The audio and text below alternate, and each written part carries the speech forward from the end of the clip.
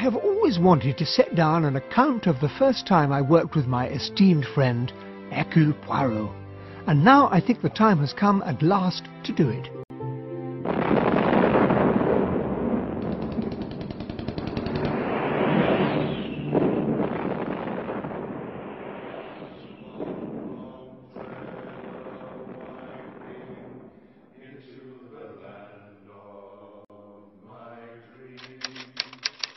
It was the summer of 1916. I had been invalided home from the front, and after spending weeks in a rather depressing convalescent hospital, I was given a month's sick leave. But having no near relations in England, I was rather at a loss what to do with myself. Why don't you come and spend your sick leave with us? We'd love to have you. And then, quite by chance, I ran across John Cavendish. I hadn't seen him for ages, and he insisted on taking me off to his club in Pall Mall. Look, Bumble knows you're exhausted by dating. All the, must not take yourself too seriously, and 6'1" since that matters, and what do I even say other than, hey? Well, that's why they're introducing an all-new Bumble, with exciting features to make compatibility easier, starting the chat better, and dating safer. They've changed, so you don't have to. Download the new Bumble now. It must be years since you last stayed at Styles. The mater will be delighted to see you. I suppose you heard that she married again? I certainly had not. Years ago, John's father had taken a second wife. He was a widower with 2 sons. Emily Cavendish was a handsome woman in her 40s, and she had immediately taken charge of everything. So much so that when John's father died, he had left Styles Court to her for her lifetime, as well as the greater part of his fortune. Mary and I are living there at the moment. Oh, you haven't met my wife, I think. No, I haven't had the pleasure. And Lawrence is there as well, of course. You remember my brother? Yes. Wasn't he going to be a doctor or something of the sort? Oh, yes, and he qualified all right, but his heart really wasn't in it. So now he just whiles away the time writing his verses, though he can never get anyone to publish them. Doesn't earn a penny, of course. And your mother's new husband? Alfred Inglethorpe is an ingratiating little weasel, not to put too fine a point on it. And his being at Styles is making life very difficult for all of us. How did she come to meet him? Through Evie. Oh, she was after your time, I think. Yes, she must have been. Evelyn Howard. She's the mater's companion and general factotum. Not exactly young and beautiful, but as game as they come. Well, this man, Inglethorpe... your mother's new husband. He turned up out of nowhere on the pretense of being a second cousin of Evie's, although she didn't seem to be particularly keen to acknowledge the relationship. The fellow's an absolute outsider. Well, you only have to look at him to see that. Uriah Heep in a bushy black beard. Most unappetizing. Well, the mater took him on as her secretary. You know, she's always running hundreds of societies, and of course it's got much worse with the war. And no doubt this fellow was quite useful to her. But you could have knocked us all down with a feather when, 3 months ago, she announced that the 2 of them were going to be married. How old is this chap? Oh, he's at least 20 years younger than the mater. And he's beginning to have the most abominable influence over her. She can't make a decision without him. But you'll be able to see for yourself when you come down.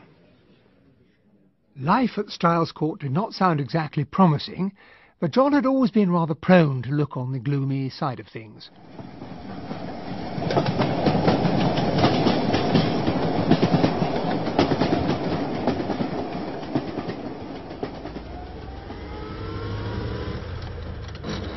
He met me at the absurd little station at Styles St Mary and drove us through the quiet Essex lanes. It seemed almost impossible to believe that, not all that far away, a great war was being fought. I'm afraid you'll find it pretty quiet down here. Oh, but my dear fellow, that's exactly what I want. Oh, it's pleasant enough if you're content to lead the idle life. Have you got the time on you? Just after 5. Oh, too late to pick up Cynthia then. She'd have left the hospital by now. Cynthia? That's not your wife? No, Cynthia's a protégée of the mater's, the daughter of a school friend of hers. She married a rascally solicitor who came a cropper. He killed himself, his wife died, and the poor girl was left an orphan and penniless. The mater came to the rescue, and she's been living with us ever since, nearly 2 years now. She works at the dispensary in the hospital in Tadminster. We turned off through the lodge gates of Styles Court and drove up the long drive.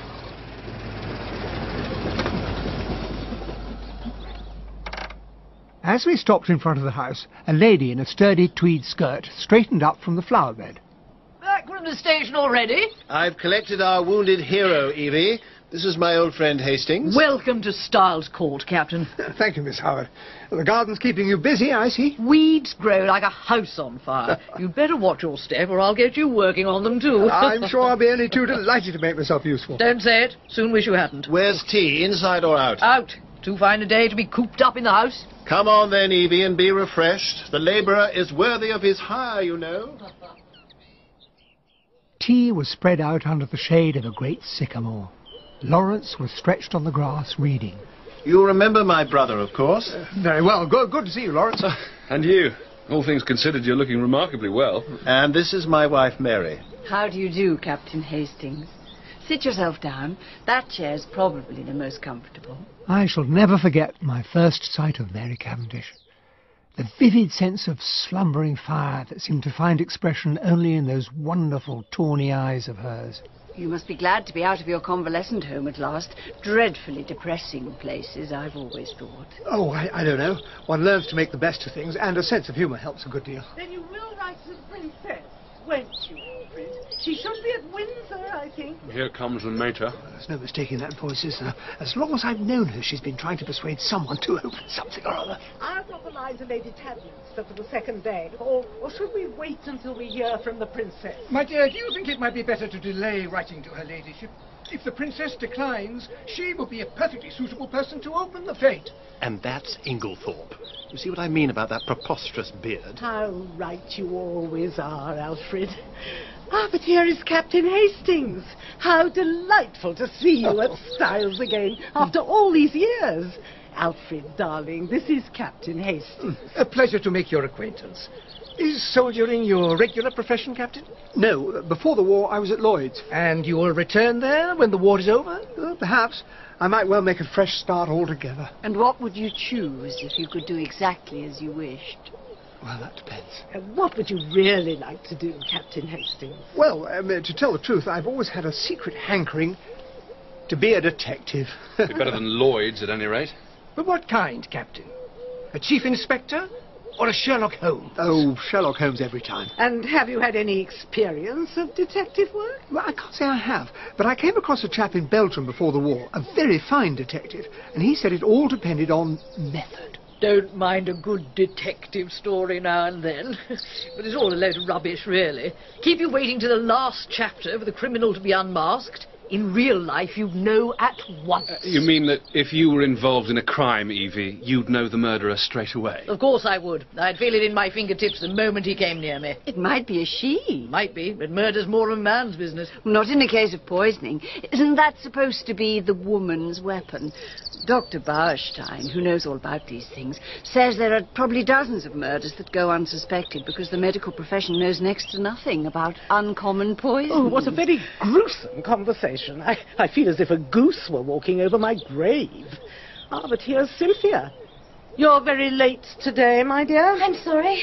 There was a last-minute rush at the dispensary. Cynthia Murdoch looked delightfully fresh in her VAD uniform. She sat down on the grass by my chair, and I handed her the plate of sandwiches. Why don't you come and sit here beside me? It's so much nicer. What a very good idea. You work in the dispensary at Tadminster, I gather, Miss Murdoch. For my sins. And how many people have you poisoned? Oh, simply hundreds.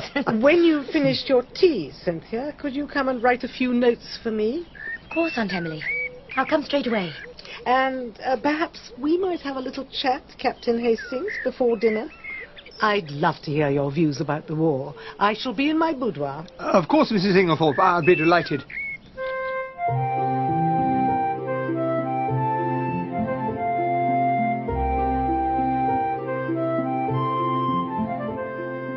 My bedroom was in the left wing and looked over the park. From my window I saw John walking slowly across the grass, arm in arm with Cynthia Murdoch. She looked so full of life and vigour, in contrast to John, who seemed gloomy and worn out. Cynthia? Cynthia, where are you? The girl rushed off back into the house. From the shadow of the trees I noticed Lawrence looking after her, very melancholy and every inch the wistful poet. It was time for me to go down and talk to Mrs. Inglethorpe. such a comfort to have a real soldier in the house at last. I could hang my head in shame at the way those stepsons of mine carry on, as if the war had nothing to do with them. Oh, but surely... Oh, I know. Lawrence is slightly lame, and John is technically too old for service, but as you well know, Captain Hastings, there are older men than John at the front, and boys more disabled than Lawrence. John goes out drilling with the Territorials once a week, but what good does that do? And Lawrence? He writes those miserable little poems of his, oozing with self-pity. Well, why can't he write something stirring and patriotic? Sons of mine, I hear you thrilling to the trumpet call of war. Oh. Well, at least Mary works with the land volunteers, gets up every morning before 5 and works till lunchtime. And there's darling Alfred, simply straining at the leash to be out there at the front, but I can't spare him. I really can't. You need him for your bazaars and charities. I simply do not know what I would do without that man. And he's put this house on a real war footing. Nothing is wasted at Styles, not a scrap of food, not a single piece of paper. And we've given up late dinner, of course, as has Lady Tadminster, our member's wife. You'll have to be content with a rather Spartan supper this evening, Captain Hastings. But for all her talk of economy, supper seemed a positive feast after so many cheerless meals at the convalescent home. That night I was kept awake by the unrelentingly beautiful song of the nightingales, and all my thoughts were of the enigmatic Mary Cavendish. But there was no sign of her in the house the following morning, and it was not until after lunch that she made an appearance. Oh, you can't possibly waste a glorious afternoon like this sitting in the library. So we set off on a charming walk through the woods and across the fields. I try to get out as much as I can. It can get quite claustrophobic at times. 2 married women shouldn't have to share the same house. Mrs. Inglethorpe can't be an easy woman to live with. Oh, don't misunderstand me, Captain Hastings. I have a great affection for Emily. But she does insist on having her own way. And she treats John and Lawrence as if they were still schoolboys. It wasn't too bad until Alfred Inglethorpe came on the scene, but now she won't listen to anyone except darling Alfred. Oh, sometimes I wish... What do you wish? No, don't let's talk about it anymore. It's much too lovely a day. We'll cut across down to the stream. We might see a kingfisher, but we mustn't be too long. I promised John we'd be back by 5. Thank God you're here at last. It's the very deuce of a mess. Evie's had a row with Inglethorpe and she's been given her marching orders. But why? What actually happened? And apparently she went to the mater and... but here she is. She can tell you herself. Well, I've spoken my mind at any rate. Evie, this simply can't be true. It's true enough. I said a few things to Emily she won't forget in a hurry. There's no fool like an old fool, I told her. That man's 20 years younger than you, and don't kid yourself he's after anything but your money. And why do you think he's spending so much time down by Long Farm? Mrs. Raikes is a very pretty woman, and he doesn't go over there just to talk about how our crops are doing. Good Lord, and what did she say to that? She said I was a wicked woman to tell such terrible lies about darling Alfred, and the sooner I left the house, the better. So I'm off. But not now, surely. This very minute. Do you think you could run me down to the station, Mr. Cavendish? I'll go and check the times of the train. At least wait until I've had a word with Emily, Evie. I can't believe this is happening. Captain Hastings, you're an honest man, I can tell that. Look after my poor Emily if you can. There are a lot of sharks here, all of them. They're only waiting for her to die so they can get their hands on her money. I've protected her as much as I can, but I tremble to think what may happen when I'm gone. Just keep your eyes open, and above all, watch out for that devil, her husband. Evie went upstairs and brought down her luggage. The Inglethorpes did not appear.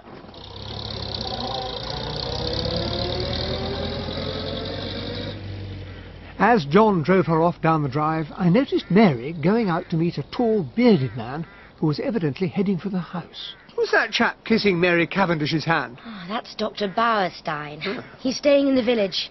He's a London specialist who's apparently come down here to recover from some kind of nervous breakdown. Is that the chap Mrs. Cavendish said knew so much about poisons? One of the greatest living experts, so they say.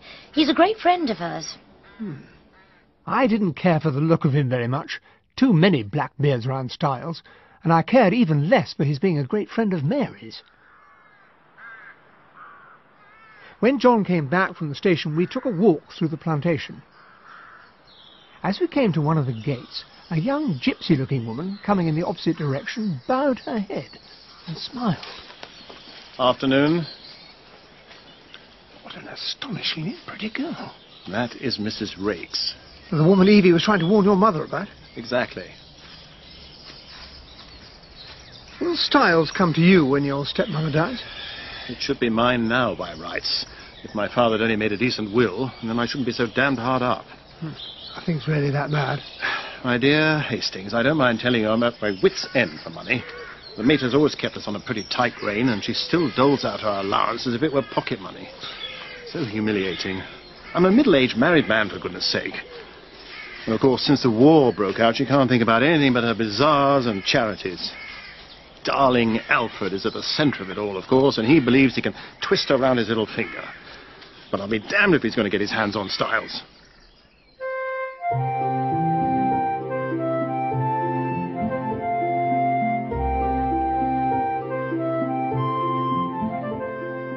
The days drifted lazily by without anything particular to mark their passing, but I began to feel that something had changed with the departure of Evelyn Howard. Her presence had spelt security. But now that security had been removed, the air seemed rife with suspicion. A vague distrust of everyone and everything filled my mind. It was quite a relief to get a letter from Evie. I've got a job as a nurse in the hospital in Midlingham. It's only 14 miles from Styles, and I can be over in half an hour if I'm needed. Please keep an eye on Emily, Captain Hastings, and let me know if she shows any sign of a change of heart. Sooner or later she must see that devil for what he is, and realise what a fool he's made of her.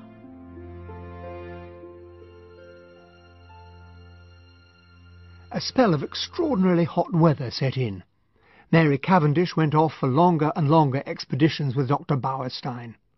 What could she possibly see in the fellow?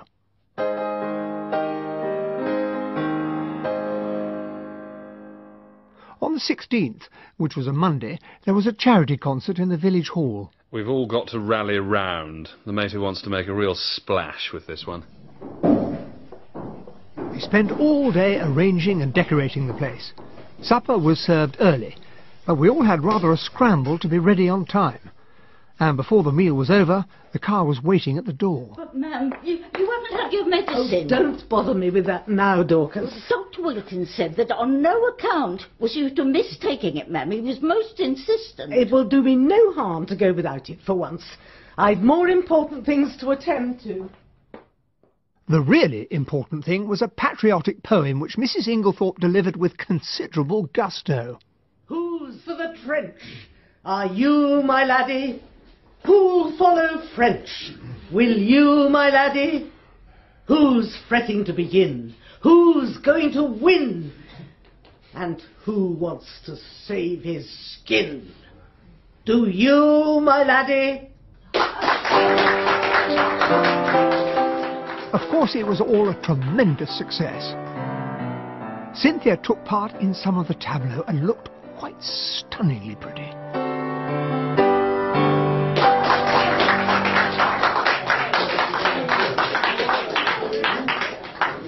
No, I'm not coming back to Styles tonight, Captain Hastings. I've already arranged to stay with some friends. The following morning, Mrs. Inglethorpe kept to her room, saying she was overtired. Mary Cavendish said she was going off somewhere with Dr. Bauerstein. I felt rather at a loose end. Why don't we pay a surprise visit to Cynthia in her dispensary? We could take the trap, since the mater won't be using it. Wow, what a lot of bottles. Do you really know what's in them all? Oh, for goodness sake, say something original. Every single person who comes here says that, and the next thing they say is... How many people have you poisoned? I said it the first time we met. If you really knew how fatally easy it is to poison somebody by mistake, you wouldn't joke about it. We have to be very careful who we let loose in here. So, where do you keep all these poisons of yours? In the little cupboard by the window. Ah. And in the one next to it, there are all kinds of secret treats. Ah, chocolate biscuits and the remains of a seed cake. We can have tea out on the balcony. It's a lovely day and there's a beautiful view along the river. I'll join you in a moment. The view wasn't all that remarkable, but it was a warm afternoon, the sun was shining, and it was pleasant to have Cynthia to myself for a moment or two. Where on earth has Lawrence got to? His tea will be getting cold. Lawrence, what are you doing? Come and have your tea. Sorry. Just taking a look around. Fascinating place. Fortunately, Lawrence went off to see a friend after tea, and Cynthia and I took the trap back to Styles. As we drove through the village, I remembered I needed some stamps. As I was coming out of the post office, I cannoned into a little man who was just entering. Oh, la la. A little man with a head exactly the shape of an egg and a stiff military moustache. Ah, mon ami Hastings! I cannot believe it. What a marvellous surprise to see you here. Poirot! Miss Murdoch, this is my old friend Hercule Poirot. I haven't seen him for years, and here he is in Style St. Mary. Oh, we all know Monsieur Poirot, but I'd no idea he was a friend of yours. I have met Mademoiselle Cynthia many times with the good Madame Inglethorpe. You know Mrs. Inglethorpe? Oh, yes, my friend. Oh. It is by her charity that I am here. Oh, how's that? When the Germans invaded Belgium, I joined the resistance. But I was forced to take refuge in France, and then made my way to your country. I had heard that Madame Inglethorpe had given shelter to a number of my compatriots in this village, and I came here. She made me welcome, and found a room for me in the house she had taken for Belgian refugees. I shall be eternally grateful to her. Oh, you must tell me the whole story. I shall come and see you as soon as possible. It'll be just like old times. I shall look forward to it, my friend. Goodbye, Monsieur Poirot. Goodbye, mademoiselle.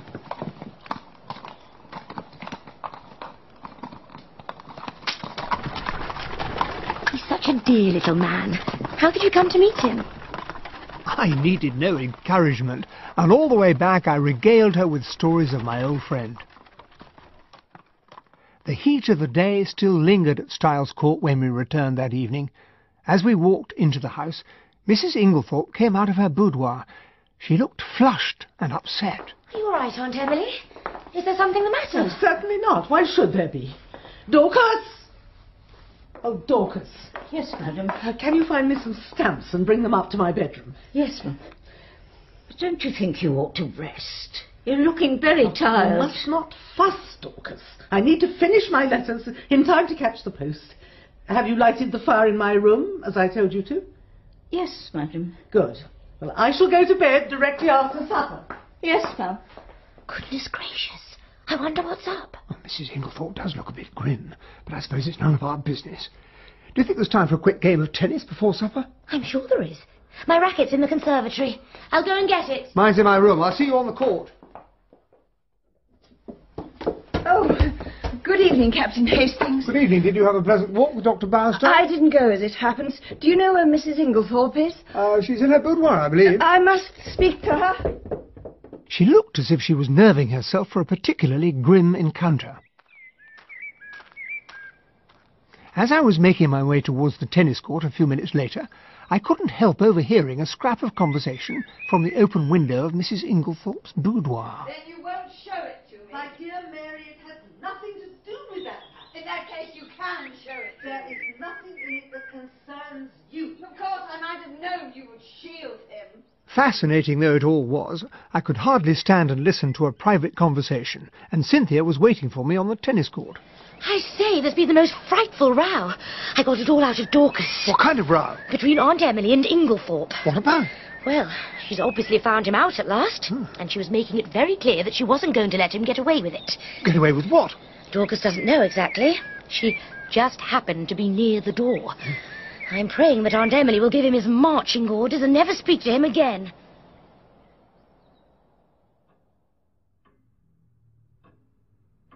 Supper was a distinctly chilly affair. John sat there in stony silence. Mary appeared nervous and agitated. Lawrence gazed abstractedly into space, and Inglethorpe, who as a rule fussed over his wife with little attentions, sat there staring gloomily down into his big black beard. Mary, will you send my coffee into the boudoir? I've just got 5 minutes to catch the post. Cynthia and I went and sat by the open window in the drawing room. Do you young people want the lamps on, or do you prefer to sit here in the twilight? Oh, I'd much rather watch it growing dark. Will you take Emily her coffee, Cynthia? I'll pour it. Do not trouble yourself, Mary. I'll pour it. As you wish, Mr. Inglethorpe. Oh, it's almost too hot. We shall have a thunderstorm. Who on earth can that be at this time of night? Of course it had to be Dr. Bauerstein, who spun some cock and bull story about falling into a pond while trying to get at a rare species of fern. His trousers were thick with mud, and he looked completely ludicrous. But Mary seemed quite unperturbed, and John was remarkably affable. You must sit down and have a coffee and tell us all about it. Cynthia! Yes, Aunt Emily? Carry my dispatch case up for me, will you? I'm going to bed. Yes, Aunt Emily.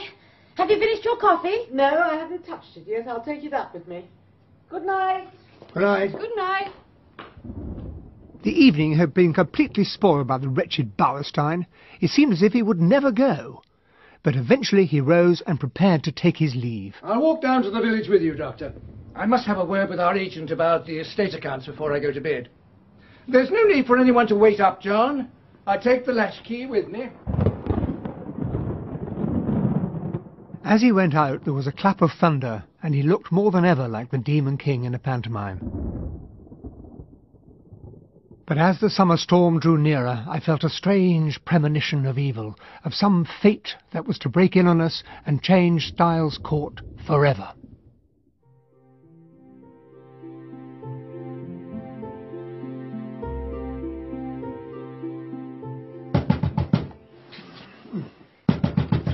What is it? What's the matter? No, come in, for goodness sake. Lawrence, what is it? It's Mother. She seems to be having some kind of fit, but she's locked herself in her room. I sprang out of bed at once and followed Lawrence along the gallery to the right wing of the house. The servants were standing around in a state of awe-stricken excitement. Oh, Hastings, what shall we do? Oh, the door's either locked or bolted. Oh, poor mistress. Why don't you try going through Mr. Inglethorpe's room, sir? Of course, Dorcas. Why didn't I think of that? Where is Inglethorpe, anyway? Oh, God only knows. Let's hope his door's not locked. His bed's not been slept in. Where the devil has he got to? Oh, the connecting door's locked on the other side. She must be in agony. Isn't there a connecting door to Cynthia's room? It's always kept locked, sir. Well, it's still worth trying. Come on. Mary? Cynthia's sound asleep. I've been trying to wake her for ages. It's no good trying the connecting door, Lawrence. It's locked. She was dressed ready for work in her land volunteer's smock. I realised that it must be 5 o'clock, much later than I had thought. There's nothing for it. We'll have to break in. The door from Inglethorpe's room is probably our best bet. Oh. Dorcas, go and tell Bailey to get the trap and fetch Dr. Wilkins at once. Yes, Mr. Lawrence. The door looks pretty solid to me, but the two of us ought to be able to manage it. Again. And again.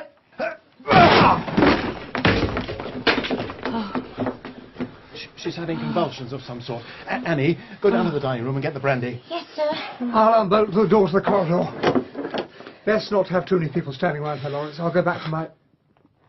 What's the matter, man? Nothing. It's just... His face was as white as chalk. The candle he held in his shaking hand was spluttering on the carpet. His eyes, petrified with terror, stared fixedly beyond me to some point on the wall. Cynthia's all right now. It's all been a bit of a shock for She's her. in such a deep sleep I couldn't come out of it. Poor Aunt Emily. Sorry to cause so much fuss. Stupid of me. Lock myself in. Don't try to talk. Dr. Wilkins will be here soon. Just try to... What on earth's the matter with her? Let me talk. I don't see it. Alfred. Alfred. Stand back from the bed, if you please. But his expression gave us little cause for hope. I think we all knew in our hearts that there was nothing Dr. Bauerstein could do to help her. I came too late. I am sorry. But how did you come to be here? I happened to be passing by the lodge gate when I met Bailey on his way to get the doctor from the village. Why did you not send for him earlier? Mother was locked in her room. We didn't know what was the matter. Please, sir. Dr. Wilkins is here. Then bring him in here at once. And if the rest of you have no objection, I would like you to leave Dr. Wilkins and myself alone in here for a short while. Of course. Why is Dr. Bauerstein behaving so strangely, do you think? I have a suspicion. Yes? He thinks Mrs. Inglethorpe may have been poisoned. Poison? But that's impossible. It can't be true. Leave me alone for a minute or two, will you, Captain Hastings? Go down and join the others. Where on earth is Inglethorpe? Has anyone seen him? Well, he went down to the village last night to have a word with the land agent. I suppose he must have stayed there. It's quite light already. What time is it? Nearly 6 o'clock. Mr. Cavendish, may I have a word? Yes, Dr. Bauerstein. Dr. Wilkins and I have examined the body, and we would like you to give your consent to a post-mortem. Is that really necessary? I am afraid that neither Dr. Wilkins nor I could give a death certificate under the present circumstances. Well, then you leave me no alternative but to agree. I think it would be best if the post-mortem were to take place later today. I have locked both Mrs. Inglethorpe's room and that of her husband. Here are the keys. All my detective instincts were aroused. I hurried down to the library to consult Lawrence's old medical textbooks. Ah, so that's where you've got to. I'm sorry to have let you in for this terrible business, Hastings. It's hardly the kind of rescue I had in mind. No, don't you worry yourself about that. There's something I want to ask you. Yeah. You remember my speaking of my old friend, Hercule Poirot? He's staying at the Belgian house in the village. He used to be a famous detective. Well? I want you to let me call him in. What now, before the post-mortem? The sooner the better. If there's been any foul play... You surely can't believe that. It's just a wild notion of Bauerstein's. Poisons are his speciality. He sees them everywhere. I only wish I could believe that, Lawrence, but I can't. You're sure there won't be any unnecessary scandal? Poirot is discretion itself. Then I leave it all in your hands. So if there has been foul play, there's not much doubt who's responsible. I'll go straight away. I'll cut across the park. Captain Hastings, I've only just heard about my poor Emily. Is it really true? I'm afraid it is, Mr. Inglethorpe. But where have you been all this time? Everyone's looking for you. I was going over the accounts late last night with the agent, Denby. And when I came to leave, I found I'd forgotten to take the latchkey. I did not wish to wake the household, so I spent the night there. So, how did you hear the news? Wilkins knocked up Denby to tell him. But I must not stay here talking. Poor Emily, she must have overtaxed her strength. Fortunately, he did not ask me where I was going, and in a few minutes I was sitting in Poirot's room at Leastways Cottage, telling him the whole story. Now, one little moment, my friend. What makes you think this is a case of strychnine poisoning? Did Dr. Bauerstein say so? No, I looked up the symptoms in a medical textbook of Lawrence's. Good. Pray continue. All the time I was speaking, he was making a careful and elaborate toilet. I fear I was not always as clear as I could have wished. The mind is confused, is it not? You are agitated, you are excited. To that I attribute the circumstance that you have omitted one most important fact. Oh, what's that? You have not told me whether Mrs. Inglethorpe ate well last night. I don't see why it's that important. As far as I can remember, she didn't eat very much at all. She was obviously upset and had lost her appetite. It was very natural. Yes, as you say, it was natural. And now I am ready. Un moment, mon ami. You dressed in haste, and your tie is crooked. Allow me. But you still haven't told me why it's so important to know whether Mrs. Inglethorpe ate well or not. It is not my habit to explain such things until the end is reached. But in this case I will make an exception. In looking through your friend's textbook, you probably did not observe that the effects of strychnine poisoning usually show themselves in about 1 hour. But with Mrs. Inglethorpe they appear to have taken nearly 9 hours. A heavy meal might have retarded the effect. However, since you say that she ate very little, we are faced with a most curious circumstance. Has Hastings explained to you, Monsieur Poirot, that we are most anxious to avoid any publicity? I comprehend perfectly. Good, then I'm at your service. May I have the keys to the room in which your mother died? Of course. Consider yourself free to go wherever you wish. Once inside the room, Poirot relocked the door and put his attaché case down on a little round table, which promptly collapsed. Oh la la. He darted about with the agility of a grasshopper, tried the bolts on both doors, found something which he scraped into a tiny envelope. On the chest of drawers was a tray with a spirit lamp and a small saucepan on it, containing some dark fluid, with an empty cup and saucer nearby. Cocoa with, yes, I think a little rum in it. And observe, on the floor, a smashed coffee cup. Obviously someone trod on it. Rather more than that, I think. He went over to the mantelpiece where he stood straightening the spill holders and ornaments, a trick of his when he was agitated. That cup has been deliberately ground underfoot, almost to powder, either because it contains strychnine or, which is far more serious, because it did not contain strychnine. He continued his examination for the best part of half an hour, and then he took out a little notebook. We have found in this room 6 points of interest. Shall I enumerate them? Please, go ahead. 1. The coffee cup. 2. A purple dispatch box containing papers which must be examined as quickly as possible, but which at present I have no authority to look at. 3. A stain on the carpet. That may date from some time ago. No. It is still perceptibly damp and smells of coffee. 4. A thread of some dark green fabric caught on the bolt of the door to Mademoiselle Cynthia's room. You think that may be relevant? At this stage, mon ami, everything is relevant. 5. This large splash of candle grease on the floor by the writing table. That was probably Lawrence. He was carrying the only candle, and he was very agitated. He kept on staring at something over on that wall. That is very suggestive. But it was not his candle that did it. This is white grease. His candle, which is still on the dressing table, is pink. So how do you account for it? Oh, you must use your own natural faculties, mon ami. And I suppose your 6th point is the cocoa. No, the 6th point I shall keep to myself for the moment. So, does this conclude your examination? I think so. Unless there is something in the ashes of the fireplace. Oh, mon Dieu, there is. The forceps Hastings. There. What do you make of that? A tiny scrap of charred paper with the remains of someone's handwriting. Not much to go on. Look more closely, my friend. It might be a double L followed by an and. And what does that suggest to you?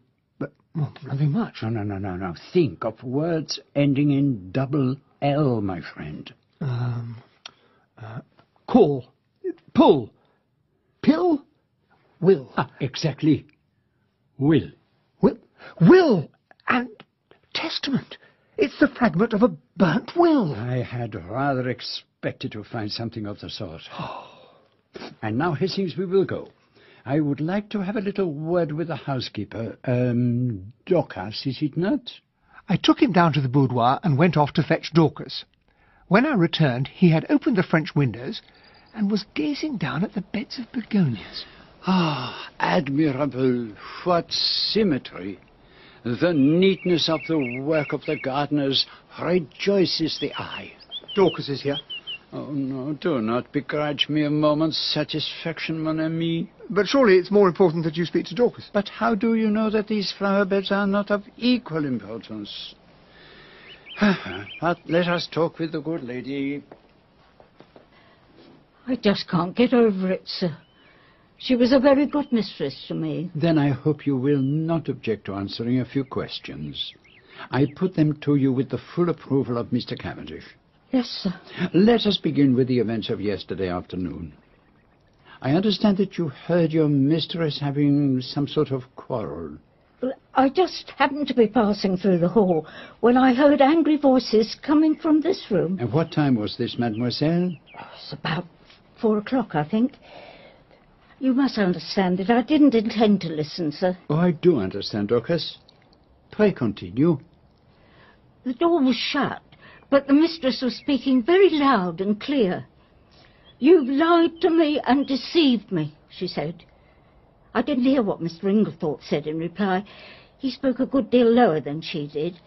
But then she said, "Nothing you can say will make any difference. I see my duty clearly.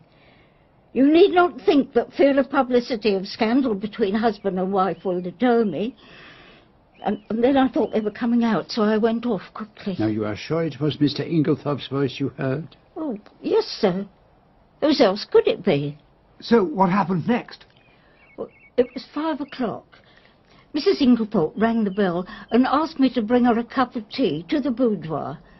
She was looking dreadful. "Dorcas," she says to me, "I've had a great shock." "Oh, I'm sorry to hear that, ma'am," I says. "You'll feel better after a nice cup of tea." She had something in her hand. I don't know if it was a letter or just a piece of paper, but it had writing on it, and she kept staring at it, almost as if she couldn't believe what was written there. She whispered to herself, as if she'd forgotten I was in the room. "These few words," she says, "and everything's changed." And then she says, "Never trust a man, Dorcas. They're not worth it." So what did you do then? Well, I hurried off and got her a good strong cup of tea, and she thanked me. And then she says, "I don't know what to do. Scandal between husband and wife is a dreadful thing, Dorcas. I'd rather hush it up if I could. But Mrs. Cavendish came in just then, so she didn't say any more." And what became of the letter, or whatever it was? Well, I don't know, sir. She probably locked it up in that purple case of hers. Is that where she normally kept important papers? Yes, sir, she brought it down with her every morning and took it up every night. Now tell me, did your mistress possess a green dress? Oh, no, sir. She couldn't abide green. Does anyone else in the house have a green dress? Miss Cynthia has a green chiffon evening gown. Oh, no, chiffon is not what I want. Let us pass on.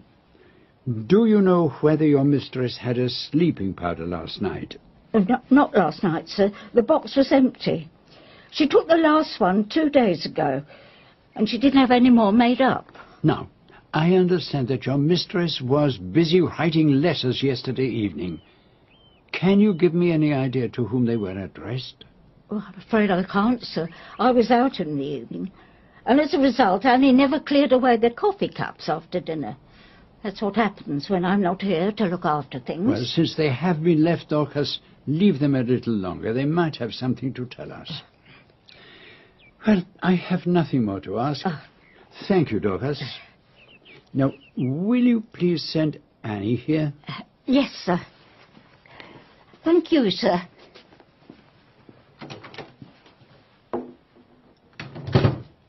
How did you know Mrs. Inglethorpe took sleeping powders? I found an empty box in the washstand drawer in her bedroom. That was my 6th point of interest. And what was very curious was that there was no chemist's name on the label. That's certainly very odd. There may be a perfectly simple explanation. But here is Annie. Come in, mademoiselle, and please sit down. Thank you, sir. Now, I want to ask you about the letters Mrs. Inglethorpe wrote last night. Can you remember any of the names and addresses? There was one to a lawyer, Mr. Wells. I remember that.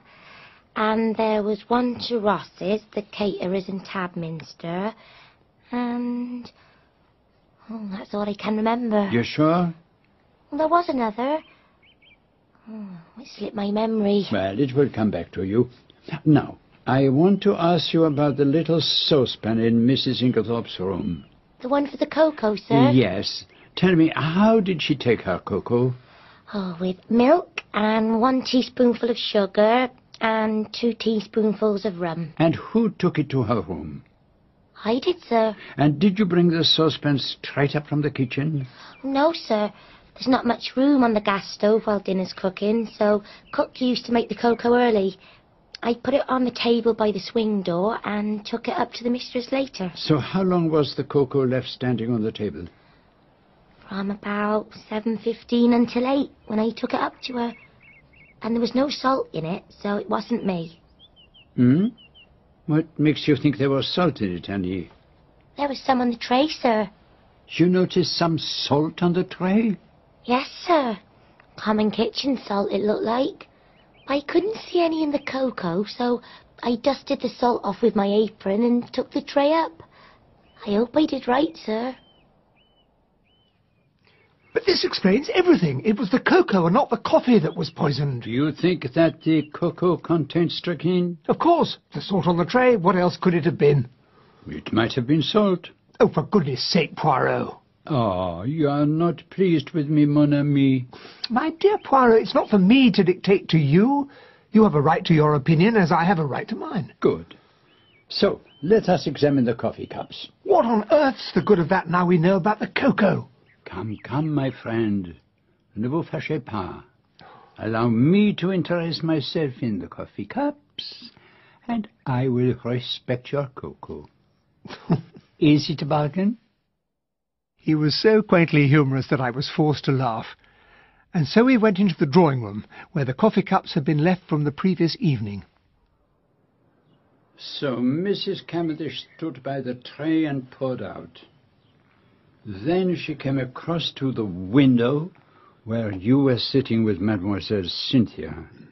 Yes, here are the cups. And the cup on the mantelpiece, half drunk. That would be the cup of Mr. Lawrence. And the one on the tray? John Cavendish's. I saw him put it down there. But where is the cup of Mr. Inglethorpe? He doesn't take coffee. Ah, good. Then all are accounted for. With infinite care he took a specimen from the grounds of each cup, sealing them in separate little test tubes, tasting each in turn. There was a strange expression on his face, half puzzlement and half relief. I trust I'm not disturbing you, Monsieur Poirot, but breakfast is ready. Will you join us? It would be a pleasure. Can you tell me whether you think my mother died a natural death, or must we prepare ourselves for the worst? I think you would do well not to deceive yourself with any false hopes. What are the views of the other members of your family? My brother Lawrence is convinced we're all making a fuss about nothing. And Mrs. Cavendish? I haven't the least idea of my wife's views on the subject. But what the devil are we going to do about Inglethorpe? One's gorge rather rises at sitting down to eat with a man who's probably a murderer. At breakfast there were no red eyes, no signs of secretly indulged grief. Inglethorpe acted the bereaved widower. Mary Cavendish was as enigmatic as a sphinx. Cynthia Murdoch appeared tired and ill, and greatly disconcerted Poirot when she told him she did not take sugar in her coffee. Excuse me, Mr. Cavendish, but Mr. Wells is here to see you. You'll show him into my study, will you, Dorcas? Yes, sir. Mr. Wells is my mother's lawyer. Perhaps you'd like to come with me, Monsieur Poirot, and you too, of course, Hastings. This is a most unhappy business, Mr. Cavendish. I'm sure you understand, Wells, that this must all be kept strictly private. We're still hoping there will turn out to be no need for an investigation of any kind. I should be failing in my duty if I were to encourage you in that hope. There is no chance of sparing you the pain and publicity of an inquest. It's quite unavoidable in the absence of a doctor's certificate. I suppose it is. When will it be?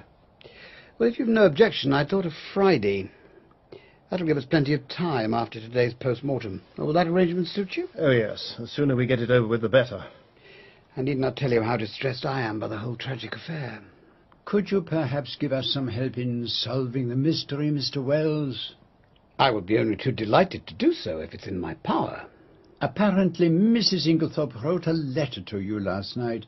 You should have received it this morning. I did, but it was merely a note asking me to call on her today, as she wanted my advice on a matter of great importance.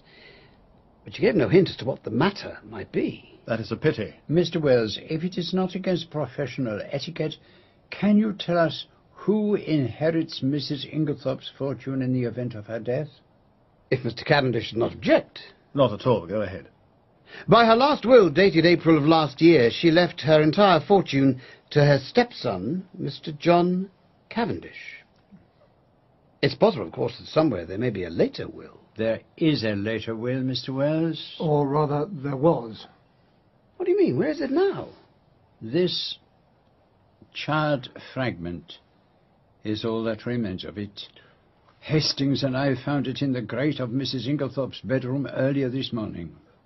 But when did she make it? Sometime yesterday afternoon, I believe. You can ask the gardeners who were working just outside the window. She must have called them in to witness it. There was mud on the step of the French window. So that was why you were so interested in the begonias. Mm-hmm. But it is an extraordinary coincidence she should make a new will on the day of her death. Not that extraordinary, surely. What do you mean by that? But you told me that your stepmother had a violent quarrel with somebody yesterday afternoon. And in consequence, she might well have made another will. Good Lord. What's all that noise? It's Evelyn Howard. She's come back. Well, in that case, since I'm sure you'll want to speak to her, let's take a short break. I need to examine some of the papers in your mother's room. Thank you, Wells. Perhaps you would care to come with me, Monsieur Poirot? I'd just come off duty when I heard the news. Hired a car. Quickest way to get here. I'll get Dorcas to find you some breakfast. Evie, this is Monsieur Poirot. He's helping us. Helping you do what? Investigate my mother's death. Nothing to investigate. Why isn't Inglethorpe in prison? I can hardly drag him down to the police station by the scruff of the neck. Well, find out how he did it. There's a soaked fly papers. Ask Cook if she's missed any. I'll make a point of it. Mademoiselle, may I ask a favor of you? Ask away. I want to be able to count on your help. I'll help you to hang Alfred Inglethorpe with pleasure. Oh, believe me, if Mr. Inglethorpe is the man, I will hang him as high as Haman. But I must ask you to trust me. Your help will be invaluable, and I will tell you why. Because in all this house, yours are the only eyes that have wept. I watched over her, you see. I guarded her from the rest of them. And then this scoundrel came along and all my years of devotion went for nothing. Will you come up to my stepmother's room, Monsieur Poirot? Mm-hmm. Dorcas says Mr. Wells is ready to go through the papers in her dispatch case, and I believe you still have the keys. If you will permit me, Mr. Wells, I locked it earlier this morning as a precaution. That's very odd. What is odd, Mr. Wells? The case is unlocked. Impossible. Well, see for yourself. Oh, the lock has evidently been forced. But the door was locked. I'm afraid that most of the keys to the rooms in this corridor would have fitted it. Fool that I am, I should never have left the case out of my hands. He walked over to the mantelpiece. His hands were trembling violently as they mechanically straightened the vases of paper spills.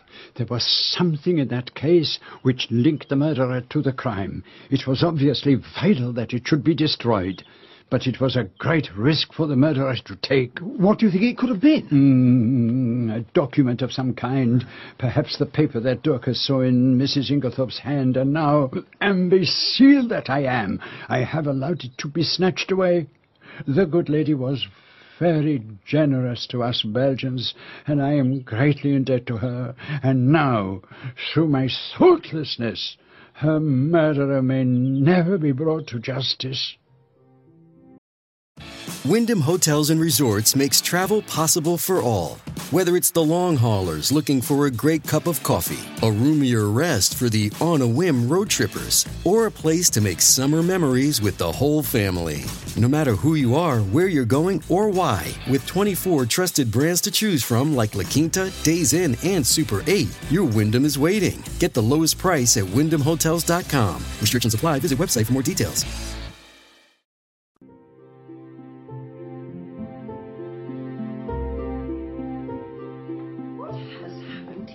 Extraordinary little friend, Captain Hastings. He's just rushed past me like a mad bull. He's rather upset about something. Tell me, have Mr. Inglethorpe and Miss Howard run into one another since she came back? John's been trying to keep them apart, I think. I can't imagine Inglethorpe's very keen to see her again. Do you think it would be such a disaster if they did meet? Well, don't you? No. I should like to see a really good flare-up. It would clear the air. At present, we're all thinking too much and saying too little. Oh, but here comes your friend. I shall leave him to you. Au revoir, Monsieur Poirot. Au revoir, madame. Well, at least I have alerted everyone, Hastings. The servants will know now what to look for. But is this wise, Poirot? Surely you don't want the whole house to know that someone has broken into Mrs. Inglethorpe's dispatch case? Aren't you playing into the murderer's hands? Do you think so, Hastings? I'm sure of it. Oh, very well, my friend. I will be guided by you. Unfortunately, it's rather too late now. You may be right. Are you leaving so soon, Monsieur Poirot? Yes, mademoiselle. I am going back to my cottage to put my little grey cells to work on the problem. What a funny way to put it. But there is something I would like to ask you, Mademoiselle Cynthia. Yes? What is it? In the drawer of the washstand in Mrs. Inglethorpe's room, I discovered an empty box which had contained sleeping powders. Yes? Did you make them up for her, mademoiselle? Yes, I did. Can you tell me what they were? Sulfonal? Veronal? No, they were bromide powders. Thank you. I was curious, voyez-vous, because of the label on the box being blank. I'm sure they were perfectly harmless. I never doubted it. Come, Hastings. Au revoir, mademoiselle.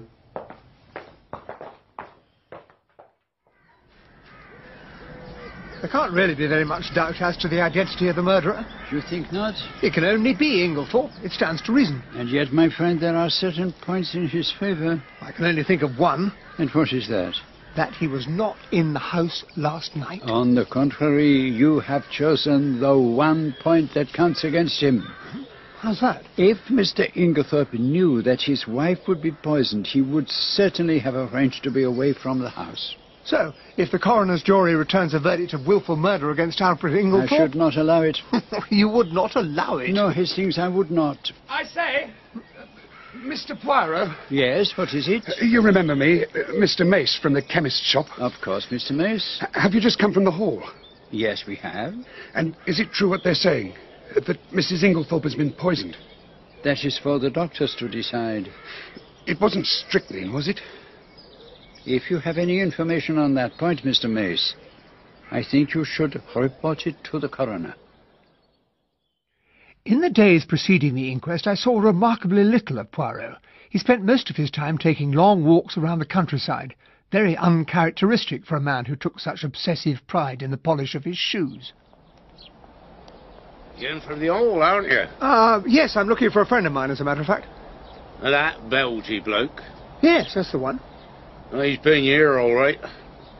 The gentlemen from the hall don't seem to be able to keep themselves away from Rake's farm. Why? Do other gentlemen come this way, then? One does. And more than one. Not that I'm naming any names, mind.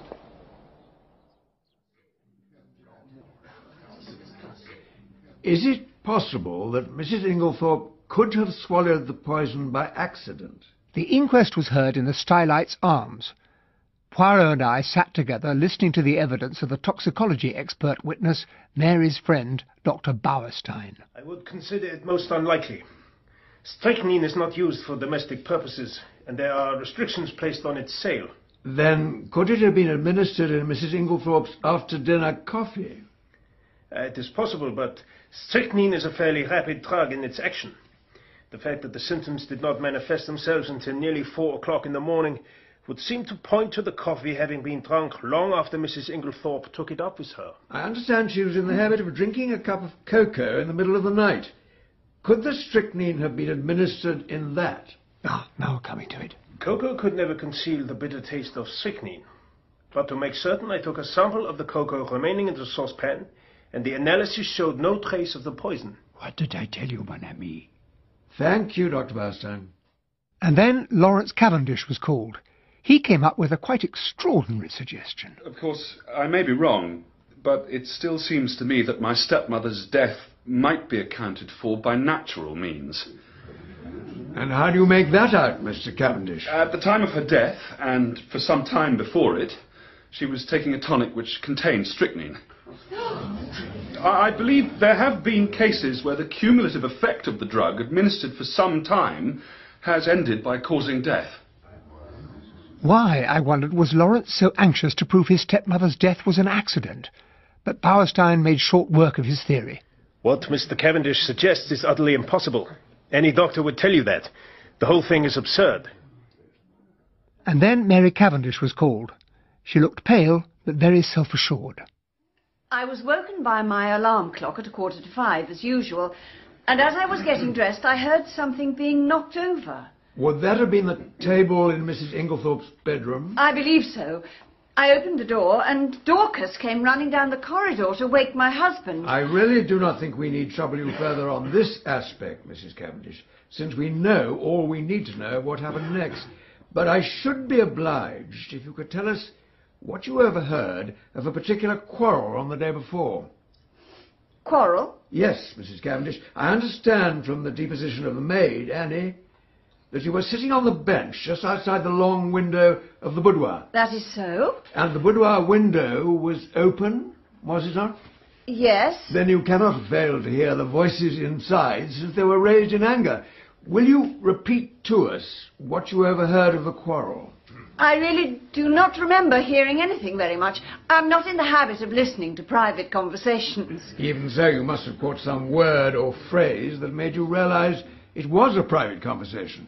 I remember Mrs. Inglethorpe saying something about causing a scandal between husband and wife. Which corresponds to what I understand Dorcas heard. But although you realized it was a private conversation, you did not go away. I caught the momentary gleam of her tawny eyes. I felt certain that she would willingly have torn him into little pieces, but she replied quietly enough. I was very comfortable where I was.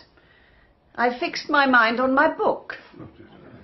The coroner did not seem very satisfied with her reply, but he let it go at that. But then came the real sensation of the day, the evidence of Mr. Mace, the chemist. Tell me, have you lately sold strychnine to any unauthorized person?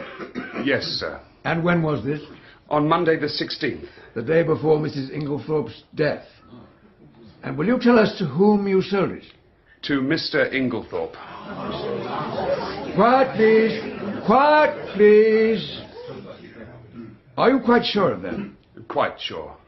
Are you in the habit of selling strychnine indiscriminately over the counter? No, sir. But seeing as it was Mr. Inglethorpe at the Hall, I thought there was no harm in it. He said it was to poison a dog. Is it not customary for anyone purchasing poison to sign the book? Yes, sir. Mr. Inglethorpe did so. I have the book here. Mr. Inglethorpe, on Monday evening last, did you purchase strychnine for the purpose of poisoning a dog? No, I did not. There is no dog at Styles except for a sheepdog, which is in perfect health. Do you deny that this is your signature in the chemist's poison book? This is not my handwriting. It is not even remotely like my signature. Let me show you. There. Do you see? It is totally different. Then what is your explanation for Mr. Mace's statement?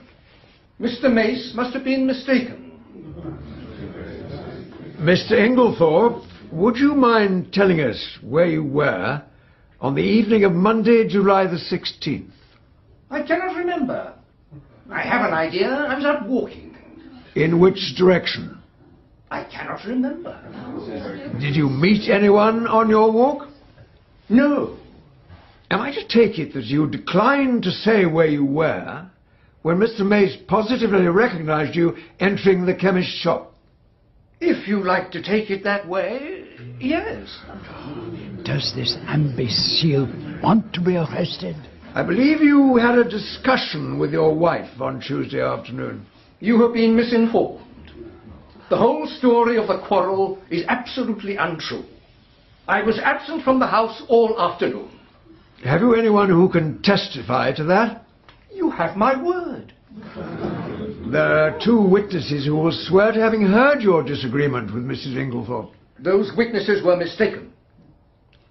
Mr. Inglethorpe, when your wife was on the point of death, she cried out, "Alfred! Alfred!" Why should she do that? The room was dimly lit. My wife caught sight of Dr. Bauerstein. He wears a beard and is much of my height and build. She obviously mistook him for me and cried out to him. But it is an idea, that. I believe, Miss Inglethorpe, that it was you who poured out the coffee that evening and took the cup to your wife? I poured it out, yes, but I did not take it to her. I was told that Dr. Bauerstein had arrived, and I put the coffee cup on the table in the hall while I went to talk to him. When I came back, the cup was gone. Thank you, Mr. Inglethorpe. Do you see that man sitting near the door? The sharp, ferret-faced chap? Yes. That is Detective Inspector Japp. Huh? He and his companion are both from Scotland Yard. Things are moving quickly, my friend. And then came the verdict, though it was almost a foregone conclusion. Willful murder against some person or persons unknown. Nonsense! We all know who the murderer is, and he's standing there. Well, if it isn't Monsieur Poirot. There's no mistaking you, is there? This is my colleague, Inspector Summerhays. And this is my good friend, Captain Hastings. Pleased to meet you, Captain. How do you do? How do you do, sir? You must have heard me speak of Monsieur Poirot Summerhays. We worked together on the Abercrombie forgery case, and our friend here ran him to earth in Brussels. Long before the war, that was. And do you remember the so-called Baron Alterat?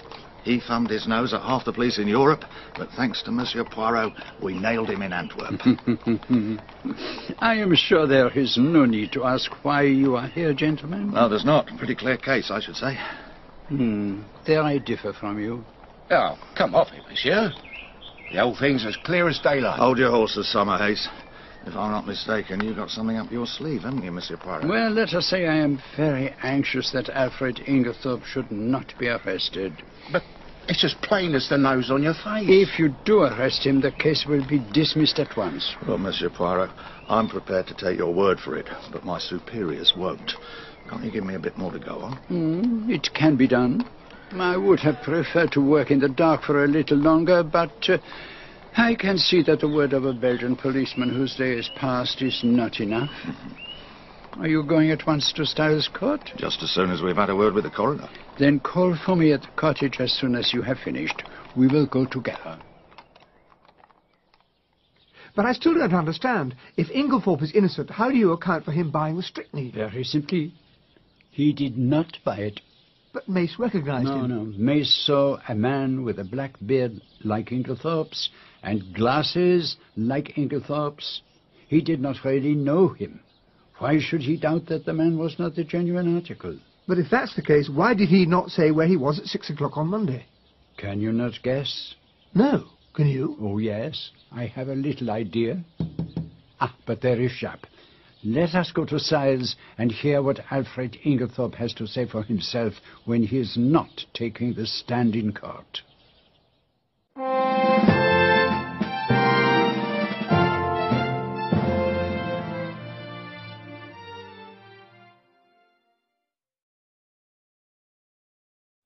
I have nothing to say. But you are in grave danger, Mr. Inglethorpe. You are accused of murdering your wife, and these gentlemen have come from Scotland Yard. Afternoon, Mr. Inglethorpe. Will you not say where you were at 6 o'clock on Monday? I will not. The accusation is monstrous. Mr. Inglethorpe, I must warn you A moment, I beg you, Inspector. If Mr. Inglethorpe will not tell you, then I must speak for him. How can you speak? You do not know. The man who purchased strychnine at the chemist's shop cannot have been Mr. Inglethorpe, because at 6 o'clock on that day he was escorting Mrs. Rakes back to her home at Abbey Farm. I can produce at least 5 witnesses who will swear they saw them together. You really are the goods and no mistake. I'm much obliged to you, Monsieur Poirot. But if that's the case, Mr. Inglethorpe, why on earth couldn't you say this at the inquest? Because a most malicious rumour had been spread about me. And with my poor Emily not yet buried. Can you wonder I was anxious that no more lying rumours were started? Between you and me, sir, I'd sooner have any amount of tales about me than be arrested for murder. And if it hadn't been for Monsieur Poirot here, you would have been, as sure as eggs is eggs. So, perhaps we could now take a look at the scene of the crime. Quick, Hastings. Go upstairs to the other wing. Stand there just this side of the base door. Right. Do not move until I come. And he followed the others upstairs. I went and took up my position and stood there for the next 20 minutes. You have not left your post? I have been here all the time. What exactly is this in aid of? Did you perhaps hear a loud thump? Nothing at all. Should I have done? I have been very clumsy. I knocked over a table in Mrs. Inglethorpe's room. I'm sure it's of no consequence. But I did remember something while I was standing there like an idiot.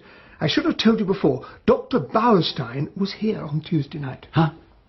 He was here on the night of the murder? Yes, he took coffee with the rest of us. Oh, but that changes everything. We must take Mr. Cavendish's car and go down to Tadminster at once. So, now that Inglethorpe's out of the running, where do we go from here? Is there no one you yourself suspect, mon ami? Well, you'll probably think this far-fetched, but I can't help worrying about Evelyn Howard's fanatical hatred of Inglethorpe. You don't think she could have tried to poison him and that Mrs. Inglethorpe somehow got hold of it by mistake? But Miss Howard had been away from Styles for more than a week. It is hardly a very plausible theory. So I suppose that leaves us with John and Lawrence. But I can hardly believe... You did not think there was something rather strange about Lawrence's theory concerning his mother's tonic? It was quite a reasonable suggestion for a layman. But Lawrence Cavendish is not a layman. He is trained as a doctor. Why should he be the only one to suggest that his mother died of natural causes? It is a bit odd, I admit. And Mary Cavendish was certainly not telling all that she knew about the conversation she overheard. Is she trying to protect someone? Or is she perhaps trying to protect herself? Yeah, but here we are. There is something I must leave with the analytical chemist. What? A sample of the cocoa from the saucepan in Mrs. Inglethorpe's room. But Dr. Bowerstein has already had it tested. I know that, mon ami, but I have a fancy to have it analyzed again. And by the way, when you are next alone with Lawrence Cavendish, say to him, I have a message from Hercule Poirot. Find the extra coffee cup and you can rest in peace. Needless to say, when I mentioned this to Lawrence, he hadn't the foggiest idea what I was talking about. The funeral of Mrs. Inglethorpe took place the following day, and to the great relief of all of us, her husband moved to the Stylites' Arms. Excuse me, Captain Hastings. Yes, Dorcas. Will you be seeing the Belgian gentleman today? Yes, as a matter of fact, I'm expecting him here any minute. He was particularly inquiring about a green dress. He seemed to think it was important. You mean you found it? Well, no, sir, but I have just remembered the young gentleman used to have a dressing-up box, and all kinds of old cast-offs found their way into it. It occurred to me there might be a green dress in there. It's up in the front attic. A crimson kimono, a cardboard breastplate, a very threadbare shooting jacket. Yeah, what about this scarf? Could it be what we're looking for? No. Quite the wrong shade. We are not looking for emerald green. Scabbard? A bead necklace? A blue cloak. Oh. Look at this, my friend. Black beard. And observe, Hastings, it has been trimmed to make it look like the beard worn by Inglethorpe. A good place to hide it. Apart from Dorcas, the only people who appear to have known about the dressing-up box are John and Lawrence. And the beard is new. Everything else in the chest has been used over and over again, but this was obviously bought quite recently. I need someone to find out how it came here. You could always ask John. No, not John. Miss Howard might know, or she could certainly find out. An excellent idea. But I am in her black books because I prevented Inglethorpe being arrested. Can she be persuaded, I wonder? Well, Monsieur Poirot, what do you want? Out with it. I'm busy. Do you remember, mademoiselle, I once asked you to help me? Yes, I do. And I told you I'd help you with pleasure to hang Inglethorpe. Miss Howard, my friend Hastings told me of something you said that impressed me very much. Well, what was that? That if somebody close to you had been murdered, you would instantly know who had committed the crime. And I suppose you think that's nonsense. Not in the least. And yet you don't believe me when I tell you it was Inglethorpe that killed poor Emily. No, because you really do not believe that he did it. You are trying to shut out the name of the person your instinct tells you is the murderer. No, that's not true. I know you have too high a regard for justice to deceive yourself. Help me to unmask the real killer of your beloved Emily. Yes, you are right. Nothing must be allowed to stand in the way of justice. Tell me what you want me to do. Ah, Miss Murdoch, the very person I wanted to talk to. Monsieur Poirot wants to know if he can come and have a look round your dispensary. Of course he can. But tell him I'm not there on Wednesdays. He's such a funny little man. The other day he made me take the brooch out of my tie and put it straight. Yes, that kind of thing is rather an obsession with him. Captain Hastings, You're always so kind and know such a lot. I want to ask your advice. Go ahead. You see, Aunt Emily always told me I should be provided for. I suppose she forgot, or didn't think she would die so soon. But the long and short of it is, I'm not provided for. Do you think I ought to go away from here at once and stop living at Styles? Oh, good heavens, no. I'm sure they don't want to get rid of you. Mrs. Cavendish does. She hates me. And so does he. Oh, I'm quite sure you're wrong about Mary. And as for John... Oh, I didn't mean John. I meant Lawrence. Not, of course, that I care whether he hates me or not. But he's been behaving so strangely lately and tries to avoid speaking to me. It's rather horrid when no one loves you. I don't know what to do. I know what you should do, Cynthia. Marry me. Don't be silly. I'm not being silly. I'm asking you to do me the honour of becoming my wife, Miss Murdoch. You funny dear. It's perfectly sweet of you, but you know you don't really want to. Yes, I do. And there's nothing to laugh at. I don't see anything funny about a proposal. No, indeed. But next time somebody might accept you. Good morning, Captain Hastings. And thank you. You've cheered me up very much. Thinking over our little interview, it all struck me as being profoundly unsatisfactory. After lunch, I went for a stroll through the woods and sat down under an old beech tree, trying to work out the whole mystery. In a couple of minutes, I was sound asleep. It's no concern of yours, anyway. John and Mary Cavendish were standing only a few feet away, totally unaware that I was there. I won't have it, Mary. Do you understand? You won't have it. What right do you think you have to criticise my conduct? It's the talk of the village. My mother was buried only yesterday, and you spend all your time gadding about with that fellow. Oh, well, if it's only village gossip you're worrying about... Do you intend to go on seeing Bowerstein? If I choose. I deny your right to criticise my actions. Do you think I don't know what you're up to? What do you mean? You know very well what I mean. Mary, are you in love with this Bowerstein fellow? Perhaps. But if I am, it is no concern of yours. I stood there, not daring to make a move until Mary had gone. And then I stepped ostentatiously forward. John took it for granted that I'd only just come on the scene. Oh, hello, Hastings. Have you been seeing the little fellow back to his cottage? Is he getting any further, do you think? Well, if he is, he's keeping it to himself. Well, is he really any good, do you think? He was considered one of the finest detectives of his day. Oh, it's all such a nightmare. Scotland Yard men in and out of the house all the time. They were there again this morning. Screaming headlines in every paper in the country. There was a whole crowd of journalists outside the lodge this morning. It's like being in an exhibit in the Chamber of Horrors. I don't know whether I shall ever be able to hold my head up again. It'll pass. These things always do. But who could have done it? It's horrible to think that now Inglethorpe's out of it, it can only be one of us. But how could it be? Well, that's just it. There isn't anyone. You don't think... Yes? You don't think it could be Bowerstein? But what possible interest could he have in Mother's death? I've no idea, but Poirot got very excited when he heard Bowerstein had been at Styles when the coffee was poured out. And then again, it might have been the cocoa. I know for a fact that Poirot is not at all happy about the analysis Bowerstein had carried out. But cocoa couldn't have concealed the taste of strychnine. We've only got Bowerstein's word for that. And after all, he knows more about poisons than anyone else in the country. He could have used something else. Even so, I'm damned if I can see what his motive could have been. And in any case, he would have needed an accomplice. John went off back towards the house. And then a terrible thought struck me. Could Bowerstein's accomplice have been Mary? Had Mrs. Inglethorpe found out that she was having an affair with Bowerstein and threatened to tell John all about it? Was that why she'd been killed? Or had Mary cold-bloodedly used Bowerstein to get rid of a woman who was in her way? Two married women shouldn't have to share the same house.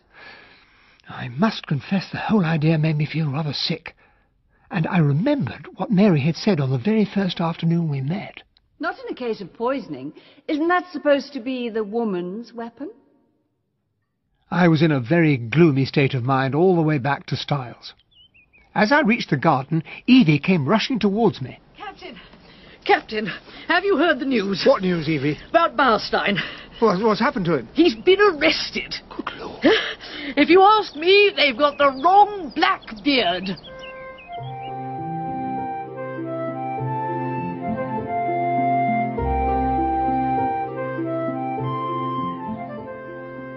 It does not surprise me.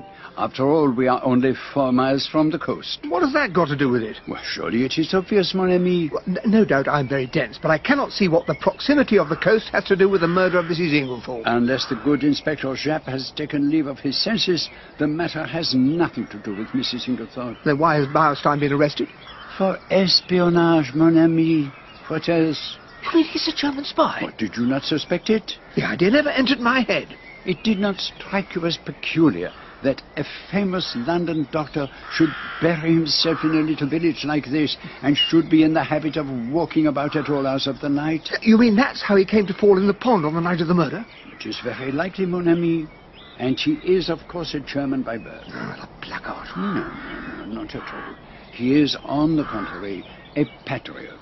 And despite the fact that Belgium has been devastated by his fellow countrymen, I must confess, I rather admire his courage. This is the man with whom Mary Cavendish has been wandering about all over the place. Yes. I fancy he found her very useful. So long as everyone was gossiping about the pair of them, no one paid much attention to what Beilstein was really doing. Then, do you think he never really cared for her? No, that I cannot say, but I will tell you one thing. What's that? I do not believe Mrs. Cavendish cares or has ever cared one jot about Dr. Beilstein. Do you really think that? I'm quite sure of it. And I will tell you why. Yes? Because she cares for someone else. What did he mean? I'm not a vain man where women are concerned, but in spite of myself an agreeable warmth spread over me. We must waste no more time and hurry on to the house. I have had a message from Miss Howard. She has discovered something. Here you are, Monsieur Poirot. Is this what you were looking for? I believe it is. Where did you find it, mademoiselle? On top of a wardrobe. But I've no time to stand here chatting. Meeting of the Charities Committee at the village hall, and Lady Tadminster's in the chair. Wouldn't do to keep her waiting. Sheet of brown paper. Not very much to get excited about. Ah, but do you not see the label? Mrs. Parkson, theatrical costumiers. Is that what the beard came in? So it would seem. And it is addressed to, is it J. Cavendish or is it an L? Well, it's certainly not a J. What was it doing on top of a wardrobe? Oh, Monsieur Poirot. Nobody told me you were in the house. Good morning, Captain Hastings. Good morning, Inspector. What's that you got there? Theatrical costumiers, eh? Where did this come from? Miss Howard found it on top of a wardrobe. Have you any objection to my hanging on to this, Monsieur Poirot? None at all, Inspector. It has told me all I wish to know. How is the investigation progressing? Oh, we've turned up a thing or two. As a matter of fact, we've come across another will. A will? Dated before Mrs. Inglethorpe's marriage, and leaving her entire fortune to Mr. Inglethorpe. But why did her solicitor not know of this? That's the funny thing about it. It was written on one of those printed will forms. And where did you find it, Inspector? In the desk in the boudoir. But I understood that Mr. Wells had gone through all Mrs. Inglethorpe's papers very carefully. I must have missed it. We found it stuffed into one of the drawers at the back. But I'd better be off, if you'll excuse me. Things are beginning to warm up. Goodbye, Monsieur Poirot, Captain Hastings. Goodbye, Inspector. The poor chap. He has no method. Nevertheless, it is strange about the will. But here is the good Dorcas. A little word with you, mademoiselle, if I may. Yes, Mr. Poirot. Tell me, on the day before the tragedy, did anything go wrong with Mrs. Inglethorpe's bell? Oh, as a matter of fact, it did. Though I don't know how you came to hear of it. A mouse or some such must have nibbled the wire through. The man came and put it right on Tuesday. Thank you, mademoiselle. That is all I wanted to know. Oh, thank you, Mr. Poirot. One should never ask for outside proof. But the flesh is weak, and it is good to know one is on the right track. I am like a giant refreshed. A very small giant. Your little friend seems very pleased with himself. What's it all about? I really haven't the faintest idea. Is he quite mad? I believe there's method in his madness. Captain Hastings, I need to talk to you. Will you come into the garden? Oh, of course, I'd be only too happy. Tell me, do you think my husband and I are happy together? I don't think it's any of my business to have an opinion. Well, whether it's your business or not, I will tell you that we are not happy. You don't know anything about me, do you? Well, no, not really. My father was English, but my mother was Russian. Ah, now I understand. What do you understand? Well, there's a hint of something, rather different about you. My mother was very beautiful, I believe. But she died when I was a little child. I was told she'd taken an overdose of sleeping pills by accident. My father was in the consular service. I went all over the world with him. It was a splendid life, and I loved it. I can understand that. And then my father died. He left me badly off, and I had to go and live with some old aunts in Yorkshire. The deadly monotony of life with them was getting too much for me, and then I met John. I wasn't in the least in love with him. I married him to get away from the terrible boredom of my existence. I see. Don't misunderstand me. I was quite honest with him. I told him that I liked him very much, and that I hoped to come to like him more. I'm sure he cared for me at first, but we drifted apart. It is not a pleasant thing for me to admit, but he tired of me very soon. Oh, but surely... Not that it matters now.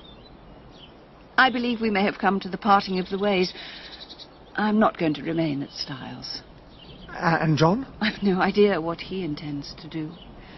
You're going to leave him? I want to be free, Captain Hastings. You can have no idea what a prison this place has been to me. I hope you won't do anything rash. Rash? You know that Dr. Bauerstein has been arrested. My husband was so kind as to break the news to me this morning. So, what do you think? What should I think? Apparently he's a German spy, or so one of the gardeners told John. But I must go back to the house now. Thank you for listening to me so patiently. Just before tea time, I went to look for Poirot and was told that he had gone to Cynthia Murdoch's dispensary. But he knew very well that Wednesday was her day off. What on earth was happening to the man? I say, Hastings, if you happen to see your Belgian friend... Yes, Horace? Will you tell him I think I've found the extra coffee cup? I must admit I'd forgotten all about it. By the end of the afternoon, Poirot had returned. I found him sitting by the table in his cottage, his head buried in his hands. Ah, to speak or not to speak, that is the question, as your great poet puts it. What on earth are you talking about? The most serious of all things hangs in the balance. And what is that? A woman's happiness. The moment has come, and I do not know what to do. I see. By the way, Lawrence asked me to tell you he thinks he's found the extra coffee cup. Ah, that is good. He has more intelligence than would appear, this long-faced Monsieur Lawrence. Now, there is something on which I need your opinion. Are you a good judge of finger marks? Well, I know that none are ever alike. Then take a look at these. I have numbered the photographs 1, 2, and 3. Will you describe them to me? Number 1, I would guess, is a man's fingerprint, that of the index finger. Number 2 is a lady's, quite different in every way. Number 3, well, he's all rather confused, but there are 2 very distinct prints which appear to be the same as the man's finger in number 1. You are sure of that? As sure as I can be. Good. Now, number 1 is the fingerprint of Lawrence Cavendish. Number 2, that of Mademoiselle Cynthia. And number 3 is the highly magnified surface of a small bottle in the poison cupboard of the dispensary at Tadminster. You mean you deliberately went there when you knew Cynthia Murdoch wouldn't be around? But Lawrence was never near the poison cupboard on the day we were there. We stayed together all the time. Are you certain of that? No, I remember now. Cynthia and I were having tea out on the balcony, and she suddenly realized Lawrence wasn't with us and called out to him to join us. But it could only have been for a moment. Long enough. Long enough for what? Long enough for a man who had once studied medicine to gratify a very natural interest. What was in that particular bottle? Hydrochloride of strychnine. Good Lord. There is far too much strychnine in this case. Strychnine in Mrs. Inglethorpe's tonic, strychnine sold across the counter to someone wearing a false beard, and now we have a strychnine bottle handled by Lawrence Cavendish. It is all very confusing. And as you know, I do not like confusion. Entrez. I hope you will forgive my intruding, but they told me that you were here with Monsieur Poirot, Captain Hastings, and I thought I would call for you. Oh, madame, I hoped you had called to honour me with a visit. I would be only too happy to come whenever you wish. If you should ever need a father confessor, madame, remember that Papa Poirot is always at your service. I won't forget, Monsieur Poirot. Will you walk back with us to Styles? I should be enchanted, madame. The weather had broken, and it felt more like autumn than early summer. Mary shivered and buttoned her coat close. As we went through the great door of Styles, we came upon Dorcas. She was trembling and very pale. They've arrested him, ma'am. They've arrested Mr. Cavendish. They've arrested Lawrence? No, sir, not Master Lawrence. Master John. John?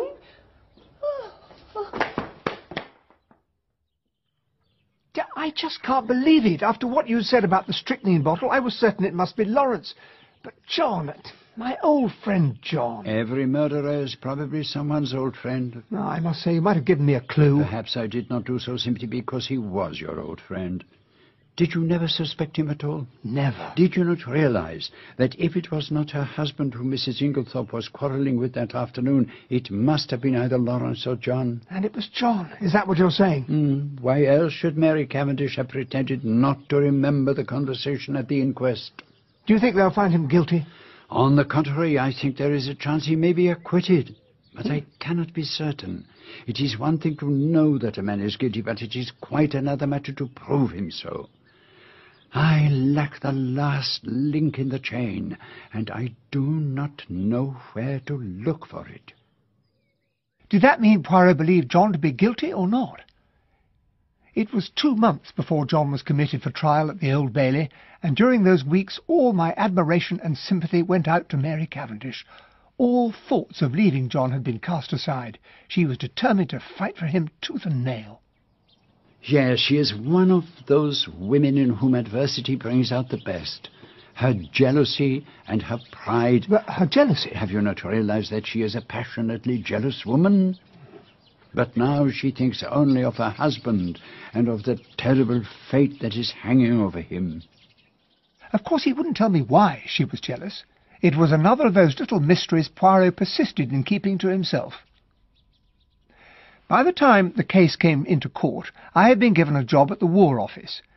Mary had taken a house in Kensington and invited Poirot and myself to stay with her.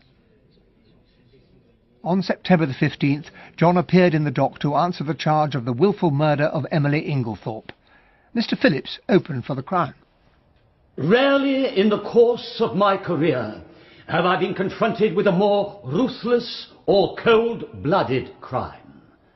The callous and deliberate poisoning, gentlemen of the jury, of a fond and trusting woman by a stepson to whom she had been more than a mother, who had supported him ever since his boyhood, a kind and generous benefactress to both the prisoner and his wife. Mr. Phillips, a KC of the old school, began to build up a formidable and rather alarming case for the Crown. I shall call witnesses to show that the prisoner, a profligate and spendthrift, had been at the end of his financial tether, and, furthermore, had been carrying on an intrigue with the wife of a neighbouring farmer, a certain Mrs. Ricks. No wonder poor Mary was so wretchedly unhappy. This having come to Mrs. Inglethorpe's ears, she confronted the prisoner on the afternoon before her death, and a bitter quarrel ensued, part of which was most fortunately overheard. On the day previous to this, the prisoner had purchased strychnine at the village chemist's, wearing a disguise by which he hoped to throw suspicion upon another. The man he believed stood between himself and his stepmother's fortune, her husband, Alfred Inglethorpe. Fortunately, Mr. Inglethorpe had an unimpeachable alibi. Provided by Mrs. Rakes, who had evidently been rather free with her favours. On the afternoon of July the 17th, immediately after the quarrel with her stepson, Mrs. Inglethorpe made a new will. A fragment of this was found in the ashes of a bedroom fire the following morning, but it was undoubtedly drawn up in favour of her husband. This will had been almost certainly destroyed by the prisoner, but little did he know that the deceased had already drawn up a will in favour of her husband at the time of her engagement, which she had evidently forgotten about. He got himself into rather a tangle over the various wills, and it was with considerable relief that he came to the end of his exposition and called to the stand his first witness, Inspector Japp. Acting on information received, I searched the prisoner's room during his temporary absence from the house. In his chest of drawers, hidden under a pile of underwear, we found first a pair of gold-rimmed pince-nez, similar to those worn by Mr. Inglethorpe, and secondly, this file. And you will see, gentlemen of the jury, that the file is labelled strychnine hydrochloride poison. And I believe you came across another piece of vital evidence, Inspector. A piece of blotting paper in Mrs. Inglethorpe's chequebook. On being reversed in a mirror, one could discern the words, "Everything of which I die possessed, I leave to my beloved husband, Alfred Inge." Which proves beyond question that the destroyed will had been in favour of the deceased's husband. The counsel for the defence, Sir Ernest Heavyweather, was renowned for his bullying tactics, but it took him quite an effort to make any impression on the imperturbable Japp. Tell me, Inspector, what day did you say it was that you searched the defendant's room? Tuesday, the 24th of July. Exactly a week after the tragedy. And you say that you found the pince-nez and the phial of strychnine in the chest of drawers. Was the drawer unlocked? Yes, it was. Does it not strike you as unlikely that a man who is supposed to have committed murder should keep such incriminating pieces of evidence in an unlocked drawer where anyone could find them? He was probably in a hurry. But it was a whole week after the crime. He would have had ample time to take them out of the house and destroy them. Perhaps. There is no perhaps about it. Would he or would he not have had time to take them out of the house and destroy them? Yes. Now, you say you found these things underneath a pile of underwear. That is correct. Heavy or light? Heavy or light what? Underclothing. Heavy-ish. Winter underclothing. Obviously, the defendant would not be likely to go to that drawer. Perhaps not. Kindly answer my question. Would the defendant, in the hottest week of an exceptionally hot summer, be likely to go to a drawer containing winter underclothing, yes or no? No. In that case, is it not possible, Inspector, that the articles in question might have been put there by a third person, and that the defendant was totally unaware of their existence? I should not think it likely. But it is possible? Yes. That is all. There followed what seemed to be an interminable wrangle over the parcel containing the black beard sent by the theatrical costumiers. I believe, Miss Howard, that it was you who found this sheet of brown paper. Yes, I did. And where did you discover it? On top of a wardrobe. On top of the prisoner's wardrobe? I believe so. Did you not find it yourself? Yes. Then you must know where you found it. Yes, it was on top of Mr. Cavendish's wardrobe. The prosecution then further established that an assistant at the costumiers had sent a black beard to a Mr. L. Cavendish on receipt of his letter and a postal order. Sir Ernest made short work of him. And where was the letter sent from? From Styles Court. The same address to which you sent the parcel? Yes. How do you know? I'm sorry, I don't understand. How do you know that the letter came to you from Styles Court? Did you notice the postmark? No, but... Did you keep the envelope? No, I... So you did not notice the postmark nor retain any proof of it. And yet you affirm so confidently that it came from Styles. It might, in fact, have been any postmark. I suppose it might. In fact, the letter might have been posted from anywhere. From Wales, for instance. The significance of that last question only became apparent when Lawrence Cavendish took the stand, for at the date when the beard had been ordered, he had in fact been in Wales. Do I understand that you deny having sent an order for a black beard on the 25th of June? I do. Then how do you account for the fact that it was ordered in your name and sent in your name to Styles? I cannot account for it. In the event of anything happening to your brother John, Mr. Cavendish, who will inherit Styles Court?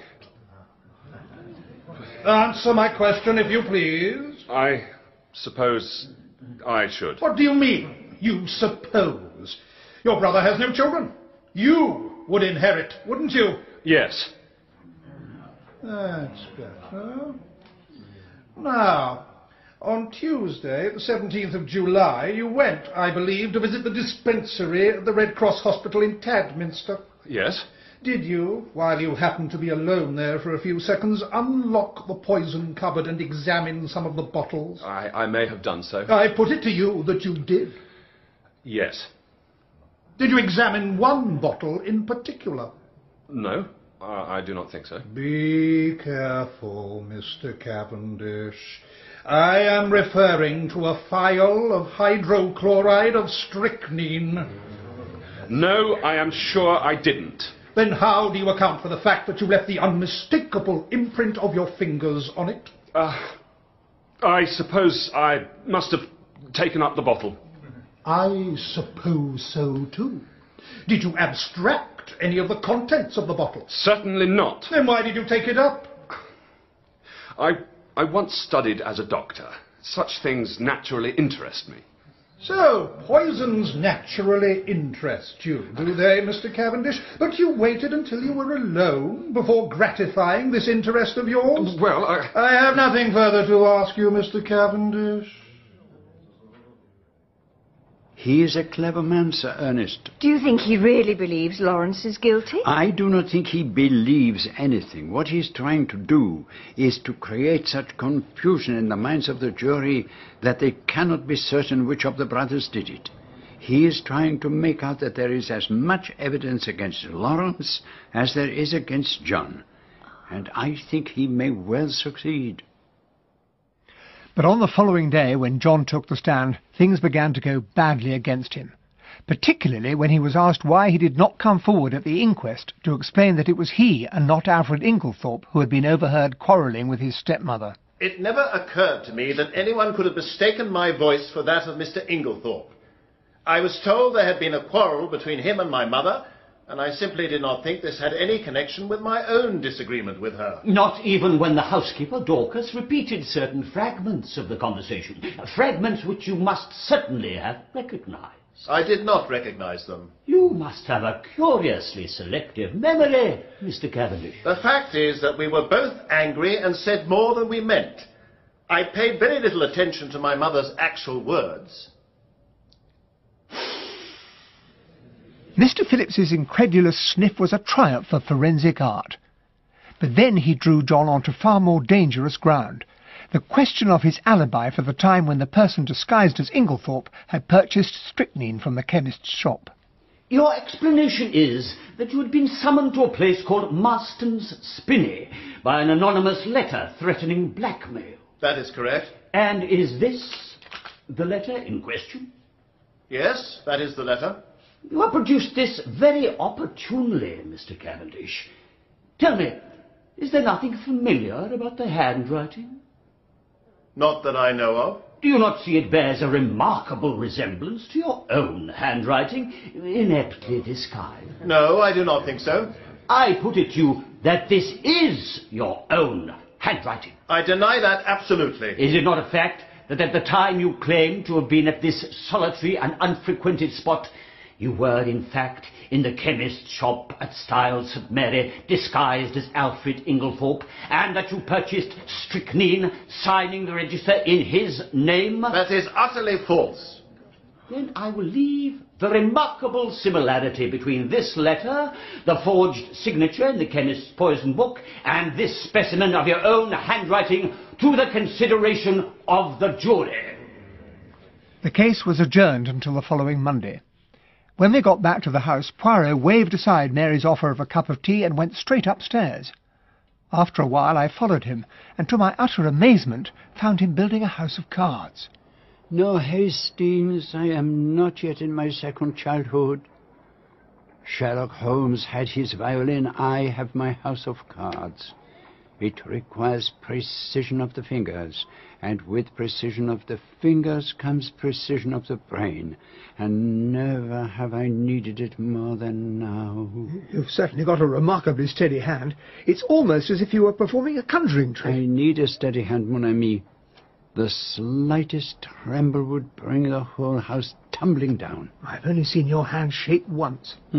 On an occasion when I was enraged, perhaps? You certainly were. It was when you found that the dispatch box in Mrs. Inglethorpe's room had been forced open. You stood by the mantelpiece fiddling with the spill vases, and your hand was shaking like a leaf. Oh, mon Dieu! What's the matter? It is that I have an idea. A stupendous idea. And you, my friend, have given it to me. Steady on. Where can I find a garage? Why do you want a garage? I must return to Styles at once.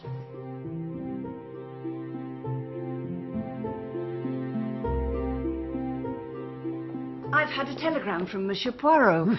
He says we must all return immediately to Styles.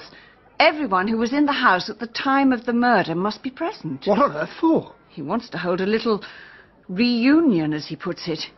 Even Inspector Japp has been invited. Ours not to reason why, I suppose. There's no point in trying to argue with him when he's like this, and even less point in asking him what it's all about. Now, Miss Howard, if you will kindly sit here. Wherever you like. What's all this in aid of? All will be revealed in good time. And you next to her, Mademoiselle Cynthia. Certainly, Monsieur Poirot. This is all rather exciting. And the good Dorcas will sit here. And Annie, will you please sit next to her?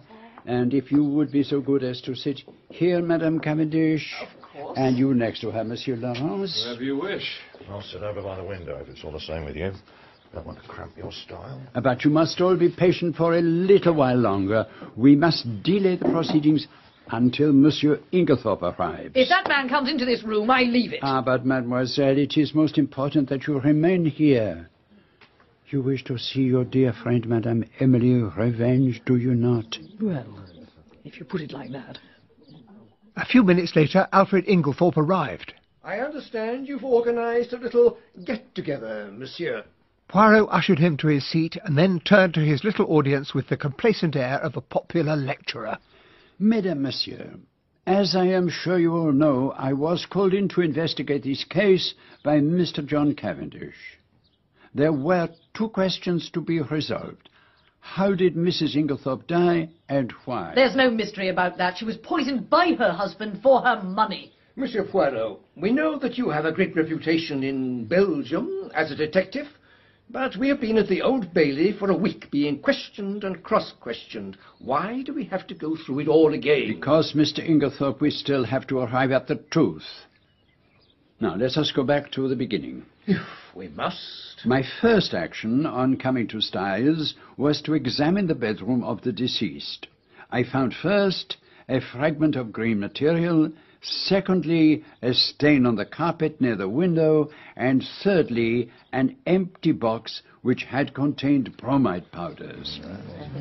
To take the fragment of green material first, I found it caught in the bolt of the door communicating between the room and the adjoining one occupied by Mademoiselle Cynthia. It was a piece torn from a land worker's green armlet. It must have been yours, Mary. You're the only one on the land. And it could mean only that Mrs. Cavendish had entered Mrs. Inglethorpe's bedroom through the room of Mademoiselle Cynthia. But the door was always kept bolted on the inside. It would have been easy enough for Mrs. Cavendish to unbolt it earlier and then to slide the bolt back in the confusion around Mrs. Inglethorpe's deathbed. Now, at the inquest, Mrs. Cavendish, you declared, did you not, that you had heard from your room in the left wing the fall of the table by Mrs. Inglethorpe's bed? Yes, I did. I took the opportunity of testing that statement by stationing my friend Hastings outside the door of your room while I was showing Inspector Japp the scene of the crime. And you proceeded to knock over a table by the bed. A clumsy accident, you said at the time. So that's what it was about. And of course I didn't hear a thing. This confirmed my suspicion that Mrs. Cavendish was not in her bedroom at the time of the tragedy, but was actually in Mrs. Inglethorpe's room. I looked at Mary. Never had I seen her so proudly beautiful. It was inconceivable that she could have murdered Mrs. Inglethorpe. And then I remembered once again the gleam in her wonderful tawny eyes when she had said that poison was a woman's weapon. So, let us assume that Mrs. Cavendish is in her mother-in-law's room under the impression that she is sleeping peacefully. She is searching for something. Suddenly, Mrs. Inglethorpe wakes and is seized by an alarming paroxysm. She flings out her arm, overturning the bedside table, and then pulls desperately at the bell. Thoroughly alarmed, Mrs. Cavendish drops her candle, and the grease spills onto the carpet. She picks it up and retreats back to the room of Mademoiselle Cynthia, closing the door behind her. You mean she didn't lift a finger to help poor Emily? Patience, mademoiselle. Mrs. Cavendish hurries out into the passage, but already the footsteps of the servants are echoing along the gallery. Quickly she goes back into the young girl's room and starts to shake her awake while the servants are battering on Mrs. Inglethorpe's door. When Mr. Lawrence discovers her there, she joins the others, and it occurs to no one that she has not arrived with the rest of the family. Am I right, madame? Yes, Monsieur Poirot, you are quite right. You must understand that if I thought it would do my husband any good to reveal these facts, I would have done so. It shows a callous disregard for my poor wife's suffering. But what I don't understand is why I didn't wake up while all this was going on. Because you had been drugged, mademoiselle. Drugged? And with this in mind, I examined all the coffee cups from which everyone had drunk that evening, remembering that it was Mrs. Cavendish who had given you your coffee. I took a sample from each cup, but I had made a serious miscalculation. You hadn't realized that Dr. Beilstein was there that evening, so there were 7 cups instead of 6. So the missing cup could only be Cynthia's. Oh, I know, because I'm the only one who doesn't take sugar. But then my attention was caught by something you said, Annie, that there was a substance that looked like salt on Mrs. Inglethorpe's cocoa tray. Accordingly, I sent a sample of the cocoa to be analyzed. But Dr. Beilstein had already done that, hadn't he? Aha, but he had asked the analyst to look for traces of strychnine. I wanted to find out whether it contained a narcotic. And, of course, it did. You had administered a safe but effective narcotic both to Mademoiselle Cynthia's coffee and to Mrs. Inglethorpe's cocoa.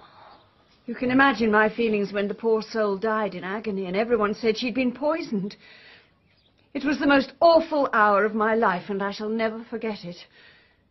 Now I understand why you offered your services as a father confessor, Monsieur Poirot. I should have told you everything. So now we are able to explain why the symptoms of strychnine poisoning took so long to make their appearance. You mean that the drugged cocoa taken on top of the poisoned coffee would have delayed its effect? Exactly, Monsieur Lawrence. But we come now to a little difficulty. Mrs. Inglethorpe never drank her cup of coffee. Do you remember the stain on the carpet of Mrs. Inglethorpe's room? It was still damp and smelled strongly of coffee. I realized what must have happened when I put my little case on the table near the window and it instantly tipped up. The same thing must have happened when Mrs. Inglethorpe put her coffee down on it, and so she heated up her cocoa instead. So she never drank any coffee at all? No. And yet the strychnine must have been administered between 7 and 9 that evening. So how was it done? Through a substance so suitable for disguising its taste that it is extraordinary that no one thought of it. Her medicine. You mean the murderer introduced the strychnine into her tonic? No, there was no need for that. Her tonic already contained strychnine. I pointed that out at the inquest. And it was perfectly harmless, but when a bromide is introduced into the mixture, the strychnine will be precipitated and collect at the bottom of the bottle, and the last dose will contain all of it and prove fatal. So those bromide powders I made up for... were added to her medicine. But you were not to know that they were to be used in that way. No. I had no idea they could have that effect. And the person who habitually poured out Mrs. Inglethorpe's medicine was always careful not to shake the bottle, so as not to disturb the deadly sediment at the bottom. Quite ingenious, really, when you think about it. But please go on, Monsieur Poirot. Throughout the case, there have been indications that the tragedy was intended to take place on the Monday evening. Mrs. Inglethorpe's bell wire had been severed. Mademoiselle Cynthia was spending the night with friends. So she would have been quite alone in her room in the right wing, completely cut off from everyone. She would have died long before medical help could have reached her. And there would have been no one to observe the unmistakable effects of the strychnine poisoning. Exactly. But on that Monday night, in her hurry to be on time for the concert, Mrs. Inglethorpe forgot to take her medicine. Oh, she didn't forget it, sir. I told her she ought to take it, but she said it'd do her no harm to go without it for once. And alas, she was right. For by not taking that last fatal dose until the following evening, she prolonged her life for another 24 hours, and it is to the events of those 24 hours that I shall now turn. Is this really necessary? None of it's getting us anywhere. It is necessary, Mr. Inglethorpe, and as you will see, it is getting us somewhere. Let us now consider the matter of the will. Was it the will you were looking for in Emily's room, Mary? Did you destroy it? No, I wasn't looking for the will, Lawrence, and the only person who could have destroyed it was Mrs. Inglethorpe herself. That's ridiculous. I thought she was supposed to have made it on the afternoon before her death. You can't tell me she destroyed it on the same day. Nevertheless, mademoiselle, that is what happened. How else can you account for the fact that on one of the hottest days of the year, Mrs. Inglethorpe ordered a fire to be lit in her room? Sounds out like a sore thumb, really. Mrs. Inglethorpe would have ordered a fire only because she wanted to destroy something so that no one would ever see it and could think of no other way. In fact, Hastings and I found a charred fragment of it in the ashes of her fireplace. But why should she destroy a will she'd only just made? That is what I asked myself. I thought at first it was the consequence of the quarrel she had had earlier that afternoon, but now I realize I was wrong. Can you remind us, Dorcas, of what you overheard your mistress say? She said, "You need not think that any fear of publicity, of scandal between husband and wife will deter me." Those words were addressed not to Mr. Inglethorpe, as you supposed, but to her stepson, John Cavendish. And now, will you tell us what she said to you an hour later? I've had a great shock, she said to me. I don't know what to do. Scandal between a husband and wife is a terrible thing, Dorcas.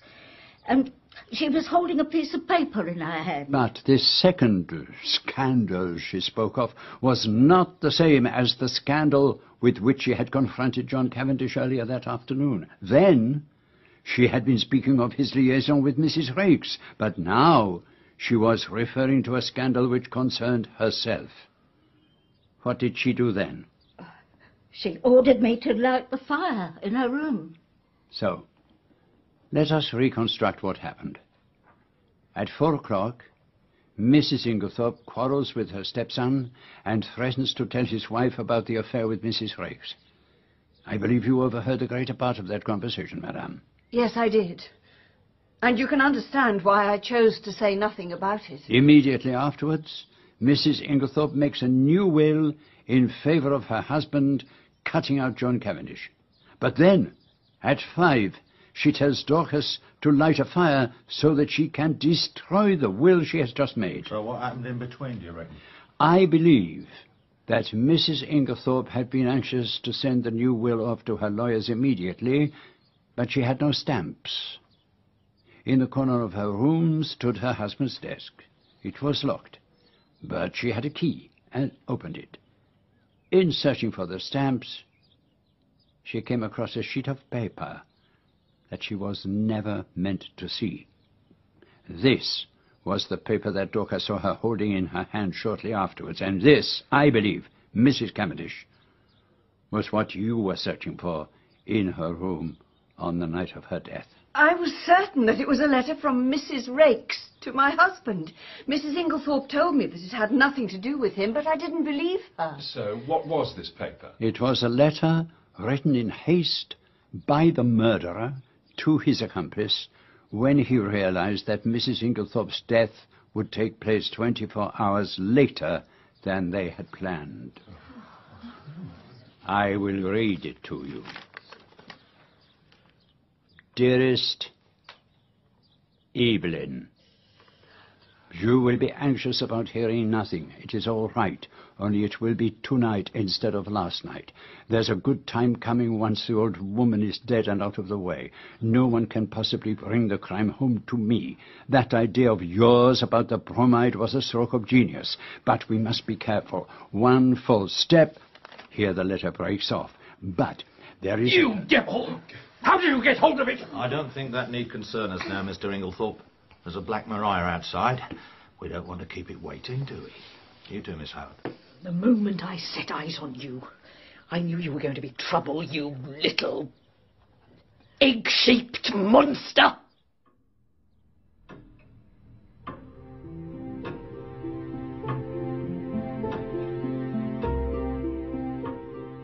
So did you really suspect Inglethorpe from the word go, Monsieur Poirot? Oh, yes.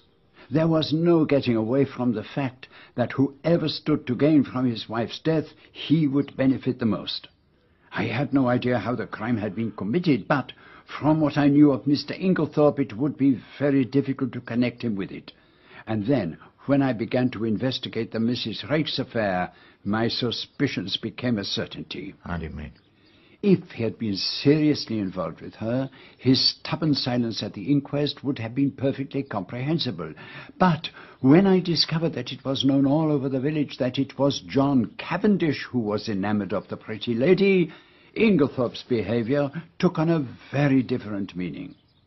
It was nonsense to pretend that he was afraid of a scandal, and so I was forced to the conclusion that by constantly refusing to say where he had been when the strychnine was purchased, he was doing his utmost to get himself arrested.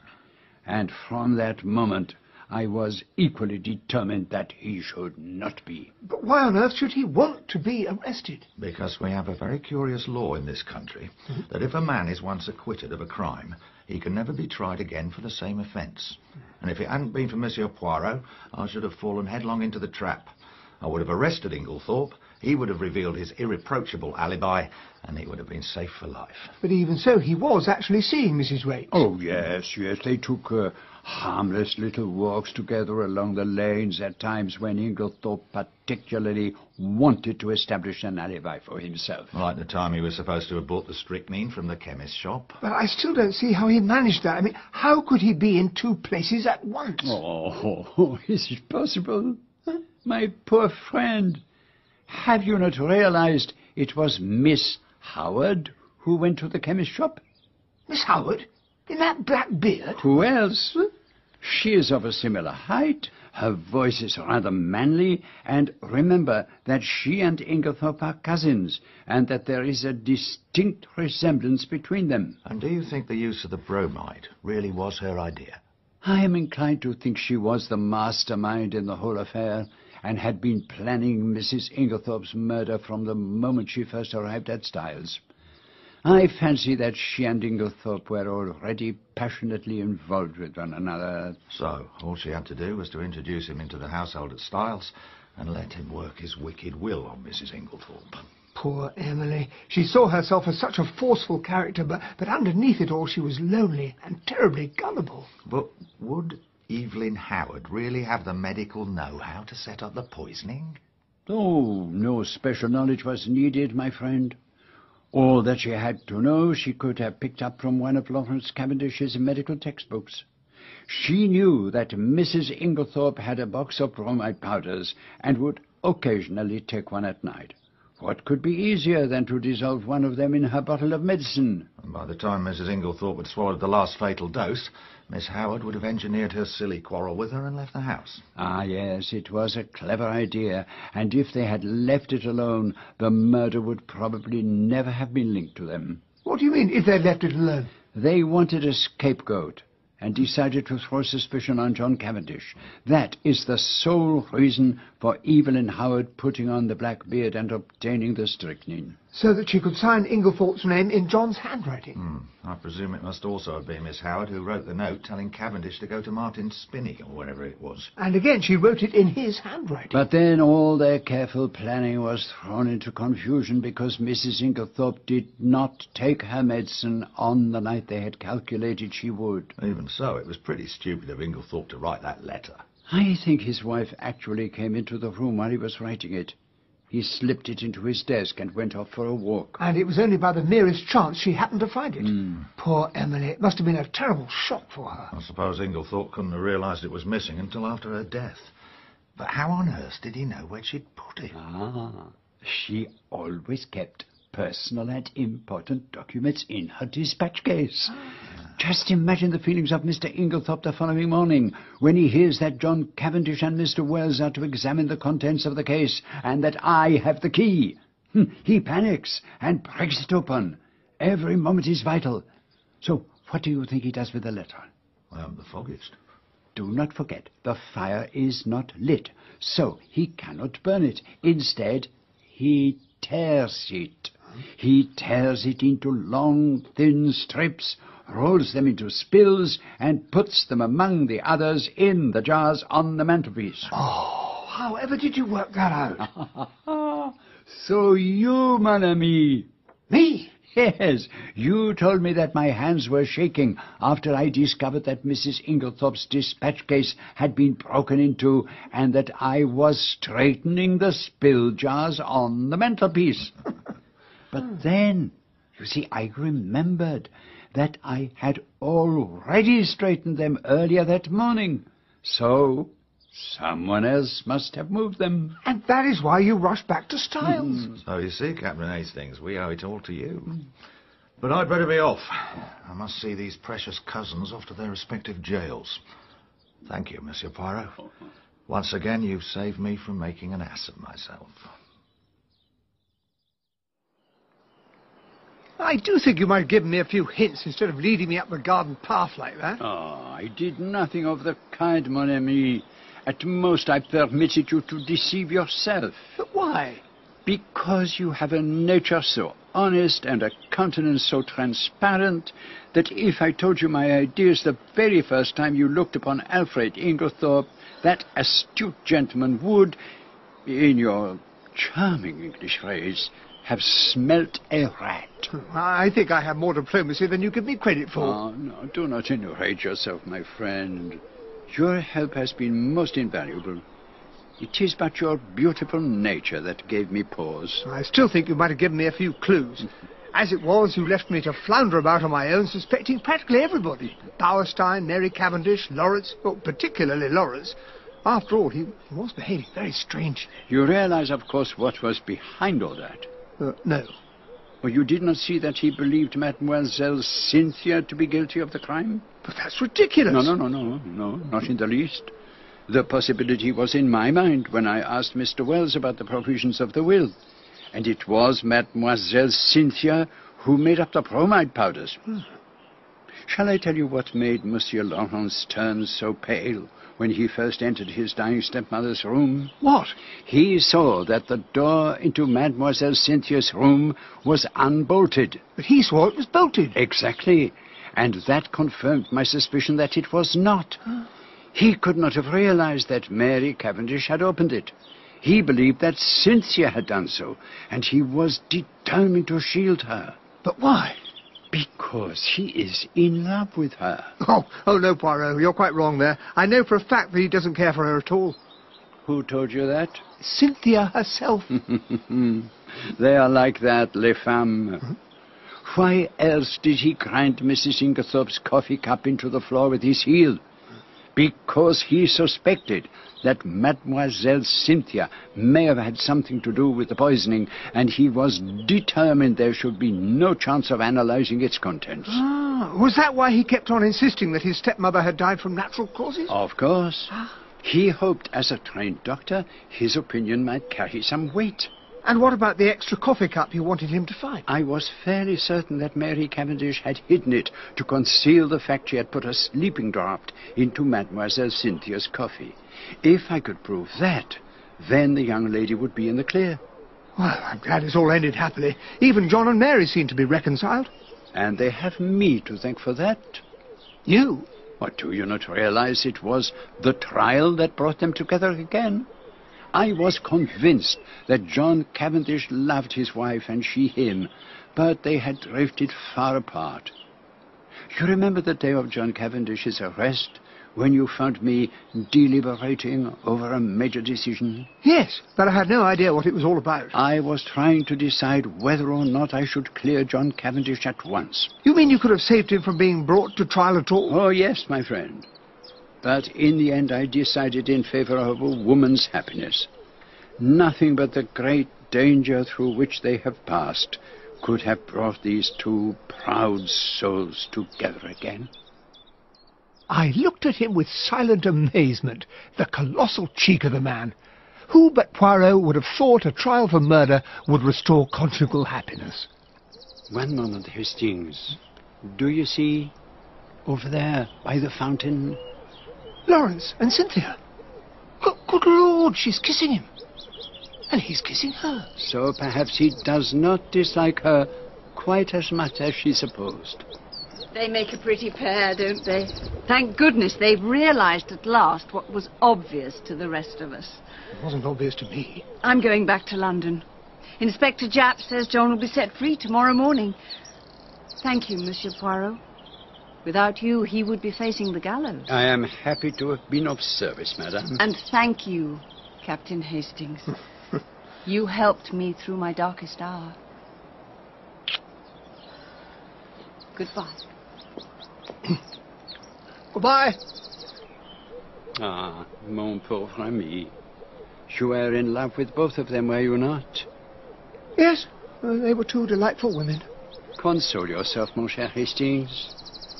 One day this terrible war will be over, and we will hunt together again. And then, who knows what the future will bring.